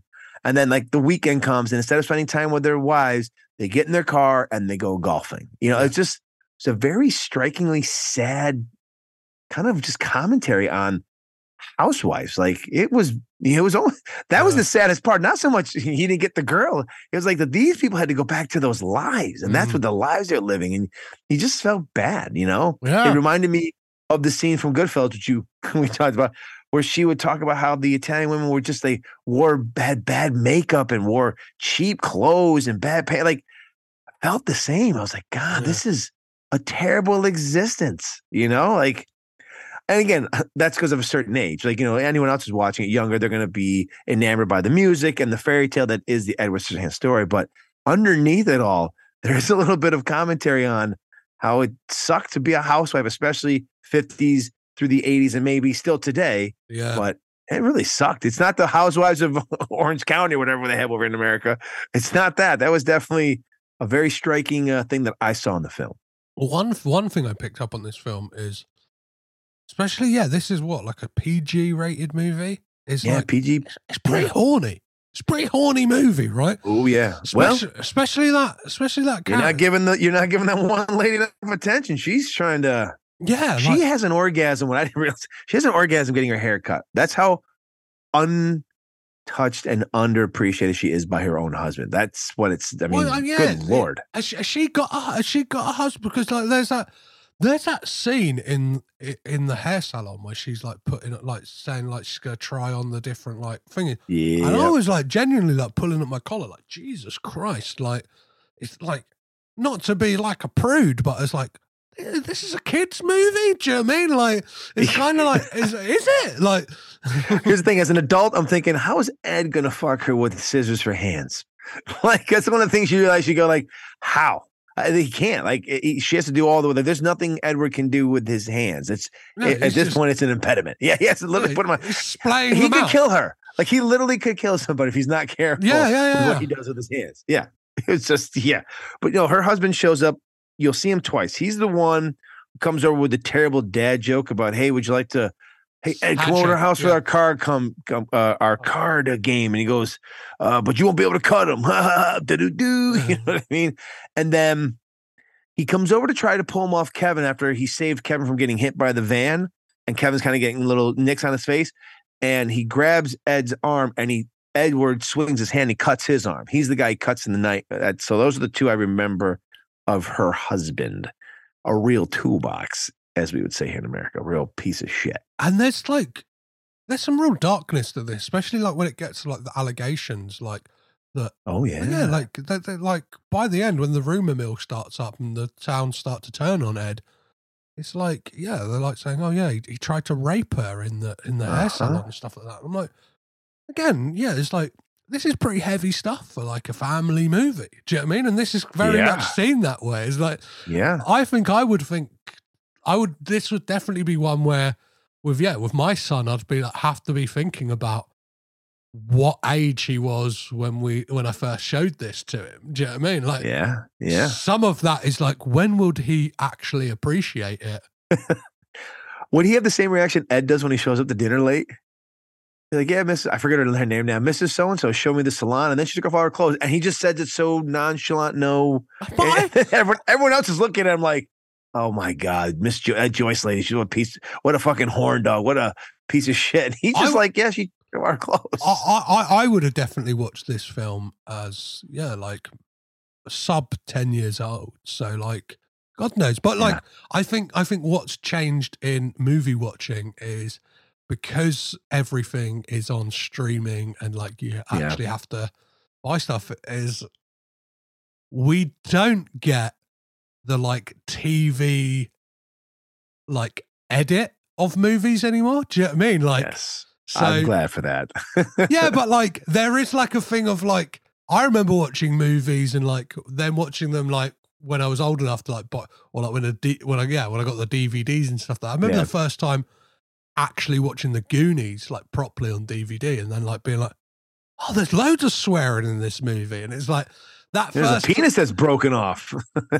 yeah, that stuff was left in, but like I think I remember when Chunk spills the milkshake on himself, and he's like, ah, shit. Like, that was definitely, before that happened, it was like ad break. Do you know what I mean? From like every time I saw it on TV when I was younger and stuff like that. Whereas like, I don't know, yeah, maybe I saw like a TV edit of Edward Scissorhands. I don't think so. I think people were just a bit more lax in the 90s, for good or bad. Yeah, yeah. Well, most likely that was the case. Gen X, we didn't have a whole lot of parenting going on for us, so we were just kind of left to our own devices. Yeah, I'm good or bad. I saw a lot of movies I shouldn't have seen when I was a child. Yeah, I'm the youngest of three, so it's kind of like the wheels were off when it came to me. Yeah, do you know what I mean? It's like, you gotta watch what you want, boy. Do what you got to do. Is there any other moments in this film that or anything that we've missed, Scott, that we should talk about? I think the one thing is the little mythology that we do get when we do get the Vincent Price character. It's I didn't notice it, but it's so subtle. We get an idea of how much time has passed for Edward, because when we watch him with Vincent Price, hair is always combed. Vincent Price obviously doing it. To me, no scars on his face. He's completely clean face, just kind of sitting there listening. Like, Vincent Price is so sweet, and his facial expression when he has the heart attack, how fucking realistic. I mean, when I saw him when I was younger, didn't know, but now being older, I was like, holy shit. I was like, did Vincent Price actually die during this film? You know what I mean? Like, did he actually die? Because it's just that subtle, I brought you a present. He's going to give him his hand. It's like, he's finally going, it's like the Pinocchio. He's going to be a real boy. And then they fall apart in his scissors because he dies. And it's just like, so, I don't know. It's just Vincent Price, his little moments are just beautiful. They're they're small, they're short, but what a way for him to have like his last film. I mean, second to last film. He came out with another one posthumously. But I mean, and for him to be an icon of the horror genre anyways, probably Burton being a huge fan of his, to get him in there, it's just fantastic. It's probably the same when it came to Christopher Lee, right? With oh yeah, exactly. Cut from the similar cloth. But yeah, those little moments, those tender little moments of Edward we just get little bits of backstory on Edward, and that's it. We have an idea that he was created, he was made much like Frankenstein, but a little bit more loving care, and we just don't know what he is. We don't know what he is, and that's where Tom Cruise wants to have the happy ending. You can't. You have the happy ending. We now have to learn who Edward is.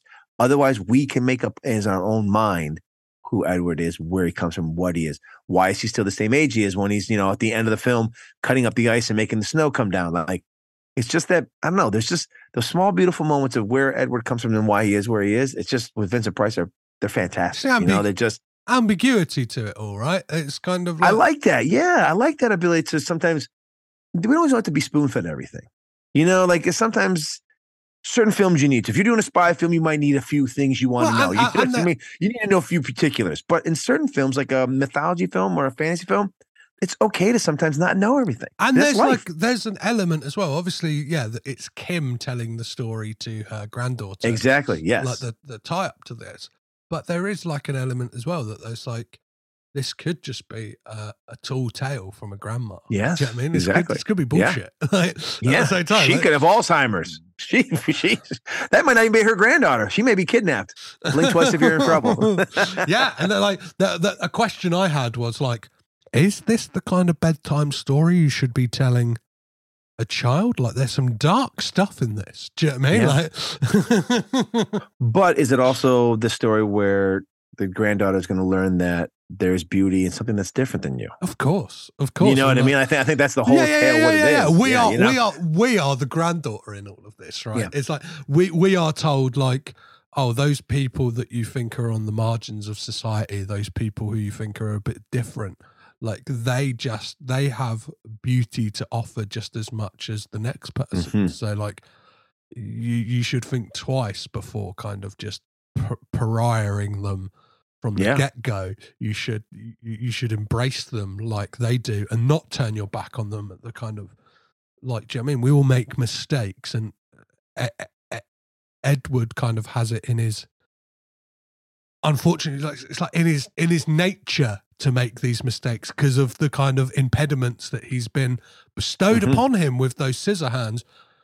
But it's like certain things we can't escape from, right? Do you know what I mean? Like we can make changes to certain things about ourselves, but there's others that we can't change. And it's like, you would hope that there would be an understanding from people, and we should accept people for who they are. Like everyone's different in their own way, right? It's like, I don't know, we're both two bald men. It's like, if you've got an aversion to baldness, it's like, well, just still give us a chance. We've got some, we've got something to offer, baby. All right. Maybe that's why we do podcasts and not video. Exactly. Yeah. If you saw this right now, you wouldn't be able to see us. The light is shining off of our heads and it's just white screens, guys. Yes.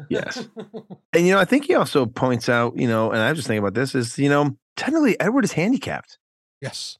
Edward's handicapped. Like, so however you want to look at it, he's handicapped by the scissors. Now, he's also able to take those talents. And that's another thing that's quietly seated within the story, is that not to look at handicapped as people who are unable to do things. Yeah, just anyone. Also, and Edward, like I said, Edward's the creative joy, brings the new light to their world because of what he brings with he's also able to overcome these same exact impediments that people would see. So there's a lot of great stuff in this story. It's and I think that's why it lives, like you said, rent free in people's heads, and why people go back to it. And it may be Burton's best film because it's an original. I mean, he did an amazing job with Batman, but that's source material that he then made his own. And I love Beetlejuice and I love Pee Wee Herman, and Pee Wee Herman's funny. But the most probably personal story he's told is Edward Scissorhands. And I think that's why it resonates with people so much. And maybe even if you've never seen any other Burton films, this may be the one you've seen because of how much heart there is and how much beauty there is, and how just, it's the same old story of like, the odd thing comes into your world and you learn it's that don't judge a book by its cover type of tale.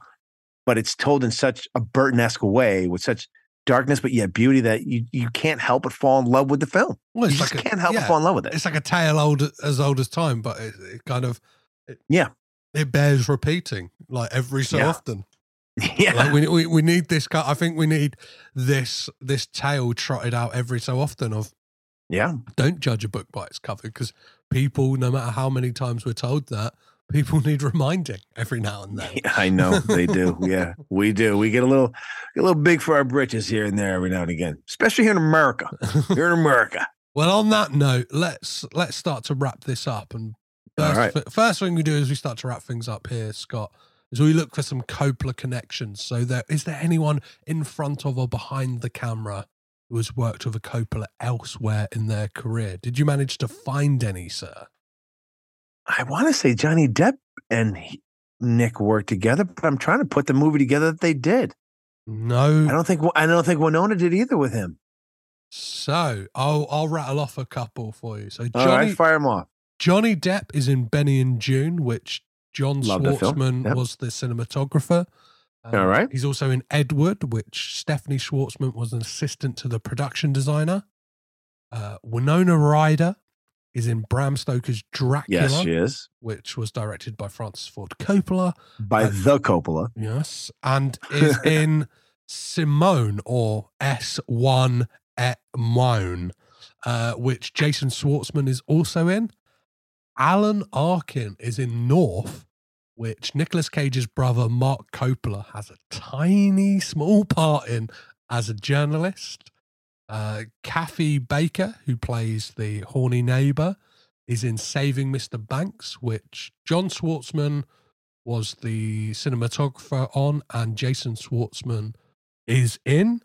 Diane Wiest is also in The Birdcage, which Stephanie Schwartzman was an art department coordinator on.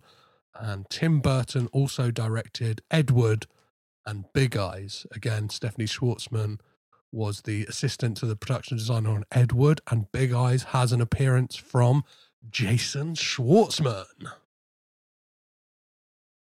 Wow.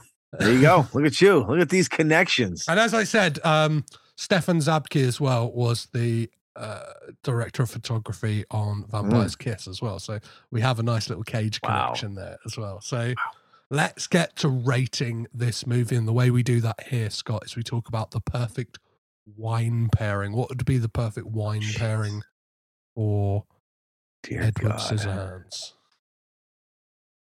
I don't know. This is sad because I'm not a big wine drinker. So, us Americans and our alcohol, and I don't like beer, but the perfect for this, I feel, would be some kind of dark gin. Some kind of dark gin or dark whiskey is the perfect pairing for this. Anything dark with this. Well, a red wine then. It's a red wine. But again, I don't know my red wine, so I'm not going to sit over here and pretend I know my red wines and just, how about this? I'll do a Merlot would be perfect with this. Yeah, okay.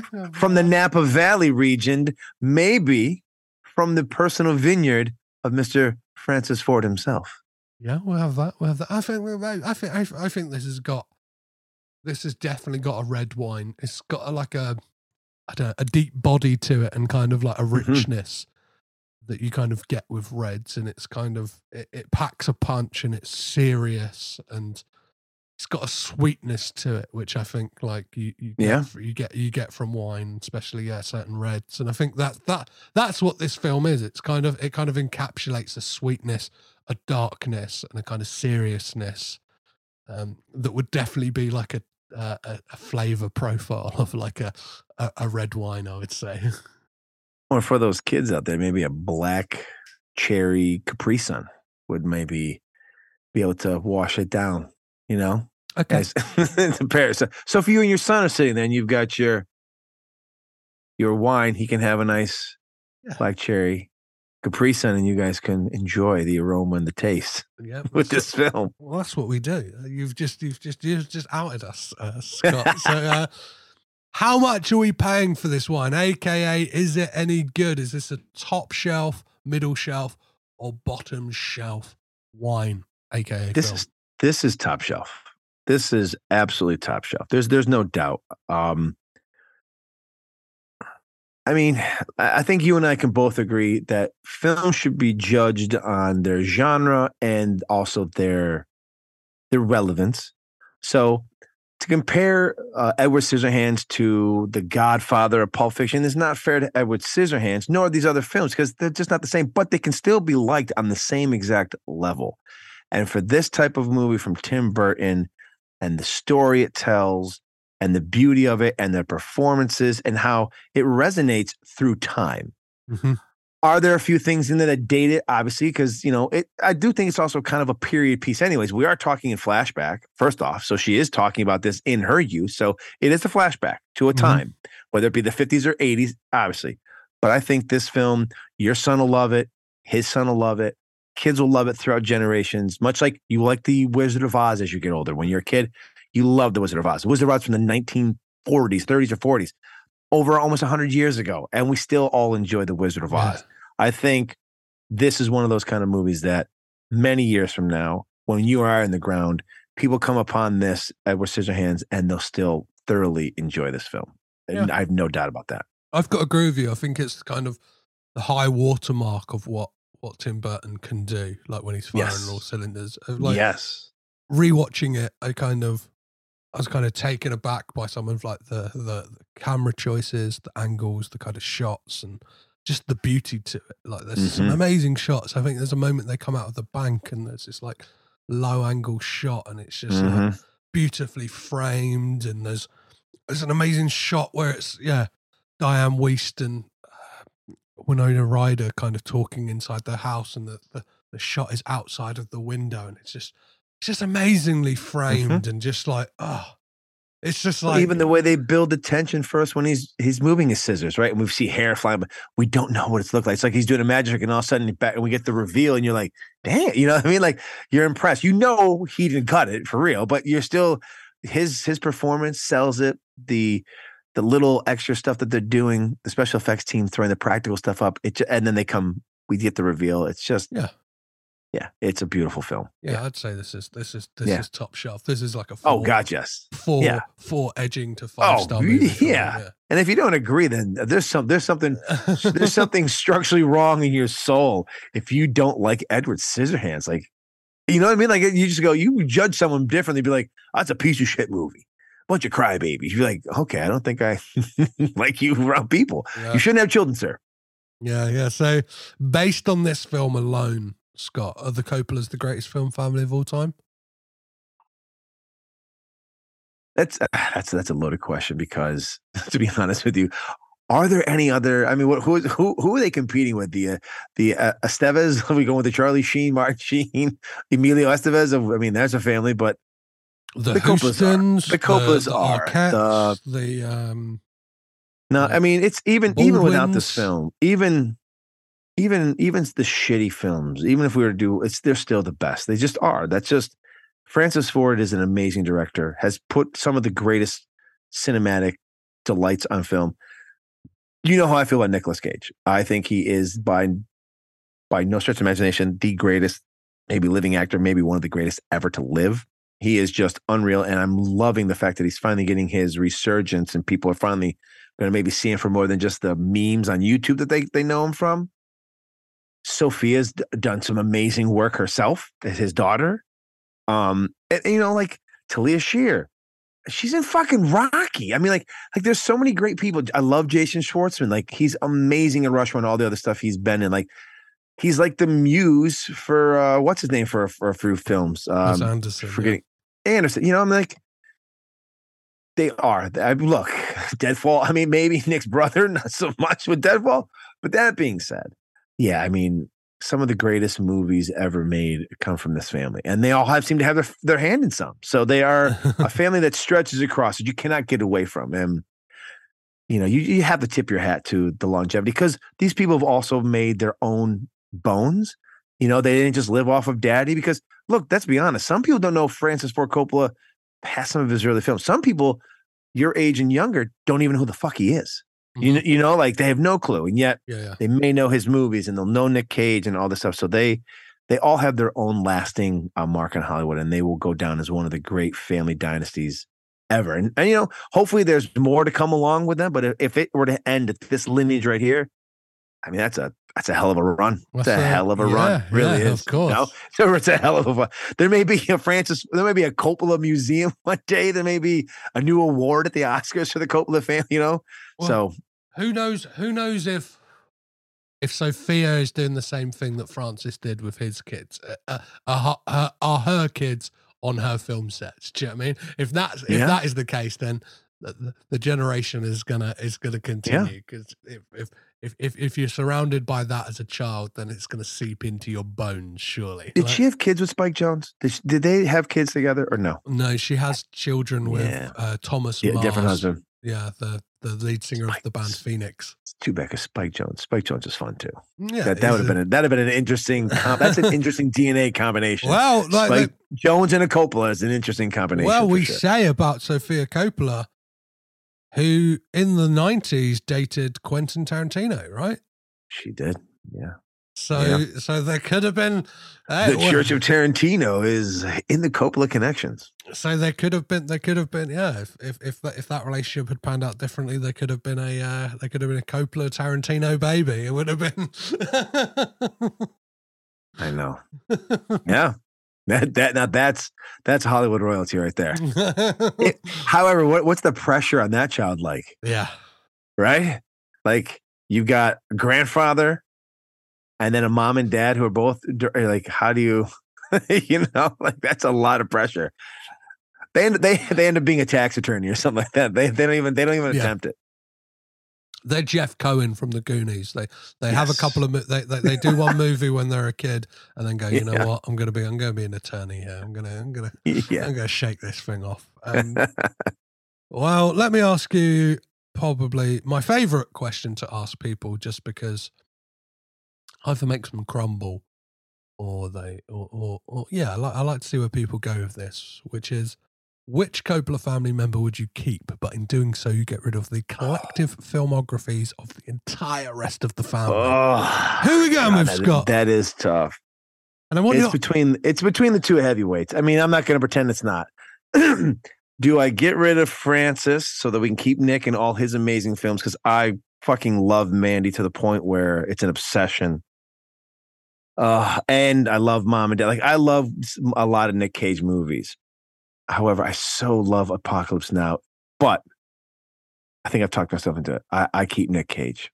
I do. I know I have to get rid of The Godfathers, and especially Apocalypse Now, but it's Nick Cage. It just is. Like, the movies that he's been in, my journey with him has been amazing. You get a lot more for your money. I cannot wait well. for Renfield. I mean, Mandy.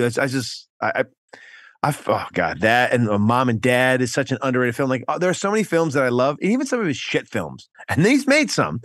Even they have a place. You know, like, I don't know. The man, he's bulletproof. It feels like sometimes, like Deadfall.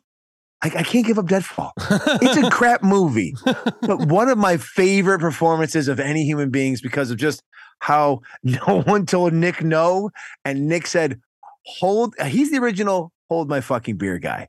They're like, hey, Nick, you think you can bring something to this role? He's like, hold my beer. It was so good. They brought fucking hangers! Like, they brought it back for a second. Vive la fucking France, man! They brought it back for a second fucking time for no reason, because they thought they were going to get the same kind of gold, and they just didn't. But it was just like, yeah, it's Nick. It's got to be Nick. Is that not the answer everyone says? No, like, I feel like that's got to be the name. Plus, he's got so many more films than Francis. So, man, you get more for your money. Yes, I mean, you're throwing away The Rock, you're throwing away Face Off, you're throwing away Con Air, you're throwing away Magic Man, you're throwing away Raising Arizona, you're throwing away those kind of movies. You know, like, no, I can't. You know, yeah. Forget his later career. Even the early stuff, like, how you gonna throw that away? I don't know. That's just cinema.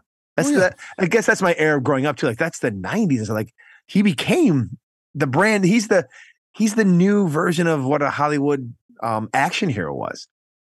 Maybe in part because of Bruce Willis, blazed the trail with Die Hard, but Nick Cage had that summer. Has anyone had a better summer? Like a single summer. I'm sure you covered it on this podcast, but has anyone had a better single summer than his summer when was it Con Air and Face Off come out? I don't know. I think I'll have to dig into that and do the research, do the numbers on that. But like, I would be interested to see if there's any actor who's had a better year. It's 1 year. Yeah. Maybe Tom Cruise will get it because of the billion, but also adjust it for inflation.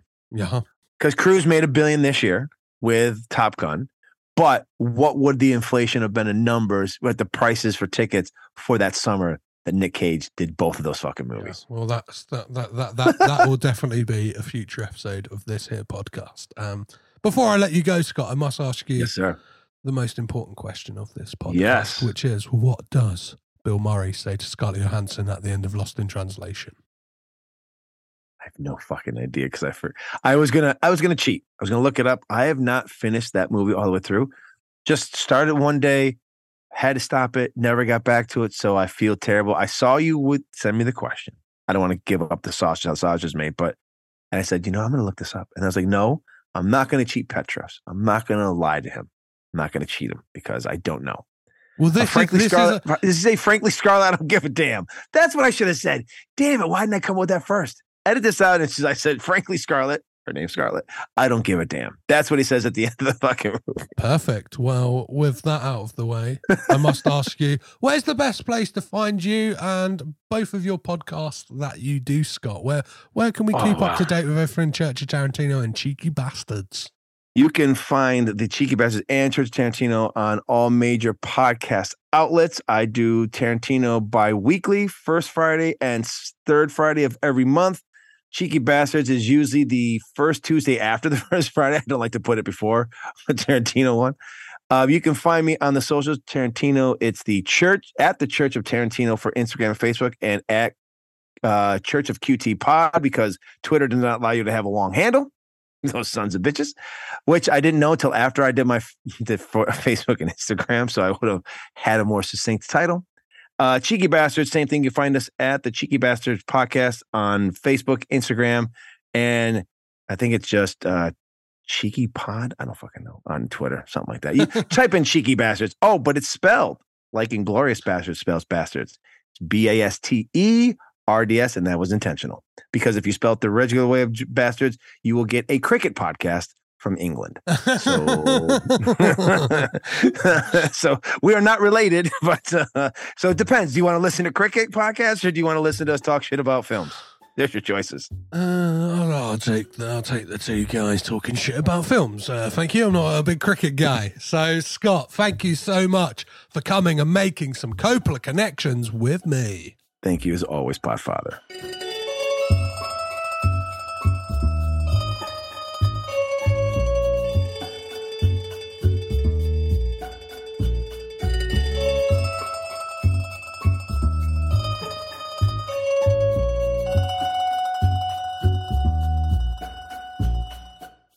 And there we go. Episode 58 of the podcast in the bank. A massive thank you to Scott once again for coming and doing this. And thank you to you guys for listening. You are, as ever, the best people around. And yeah, it's a joy that you listen to this podcast. And if you want to get involved in the conversation, please do so. You can jump at me on all the socials. So that is at Caged In Pod on Twitter, Instagram, Facebook, Letterboxd, TikTok, and other places if they exist. Who knows anymore? We're just trying. We're out here trying. If you'd like to support the podcast and give me a little bit of money, a little bit of cashola, you can do so by heading over to patreon.com/CagedInPod, where there will be a new frequent mini-series happening over there for as little as $5 a month. And that'll be lots of fun. We'll have a frequent co-host, Sizzle, Sizzle, Sizzle. You'll see who that is in due time. But if you'd like to support the podcast and don't want to give me money, you can head on over to Apple Podcasts, Spotify, or wherever you're listening to this right now, and give me a nice little 5-star rating and review. Always remember in your review to let me know what Bill Murray says to Scarlett Johansson at the end of Lost in Translation. As for next week here on this here podcast, I'll be talking to Harley Mumford of the Fundamentals podcast, all about the 2017 biographical drama The Founder, starring Michael Keaton. And it's a fun one. It's a really great one. We go off on some tangents all about McDonald's, obviously, because it's a film about the advent of McDonald's as a kind of global mega behemoth franchise conglomerate source of evil, or also do a fantastic vegan burger. Well, it's not fantastic, but it's passable, and it's good if you're feeling hungry and you're in a tight situation where there's not other options available. But it's a really fun one, so please do join me next week when I'll be joined by Harley to discuss that film. As ever, guys, I've been Petros Patsilivas, your guide through the crazy world of the Coppola family tree. I'll catch you next week, and remember to stay caged in.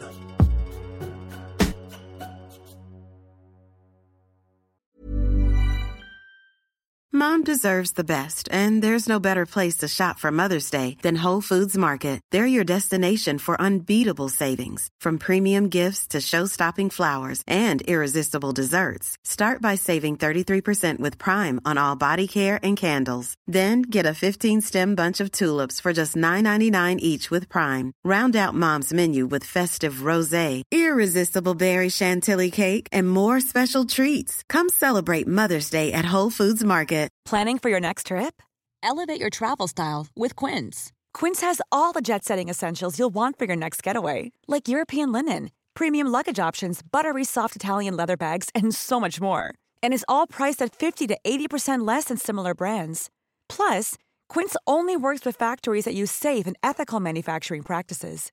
Pack your bags with high-quality essentials you'll be wearing for vacations to come with Quince. Go to quince.com/pack for free shipping and 365-day returns. Hey, it's Danny Pellegrino from Everything Iconic.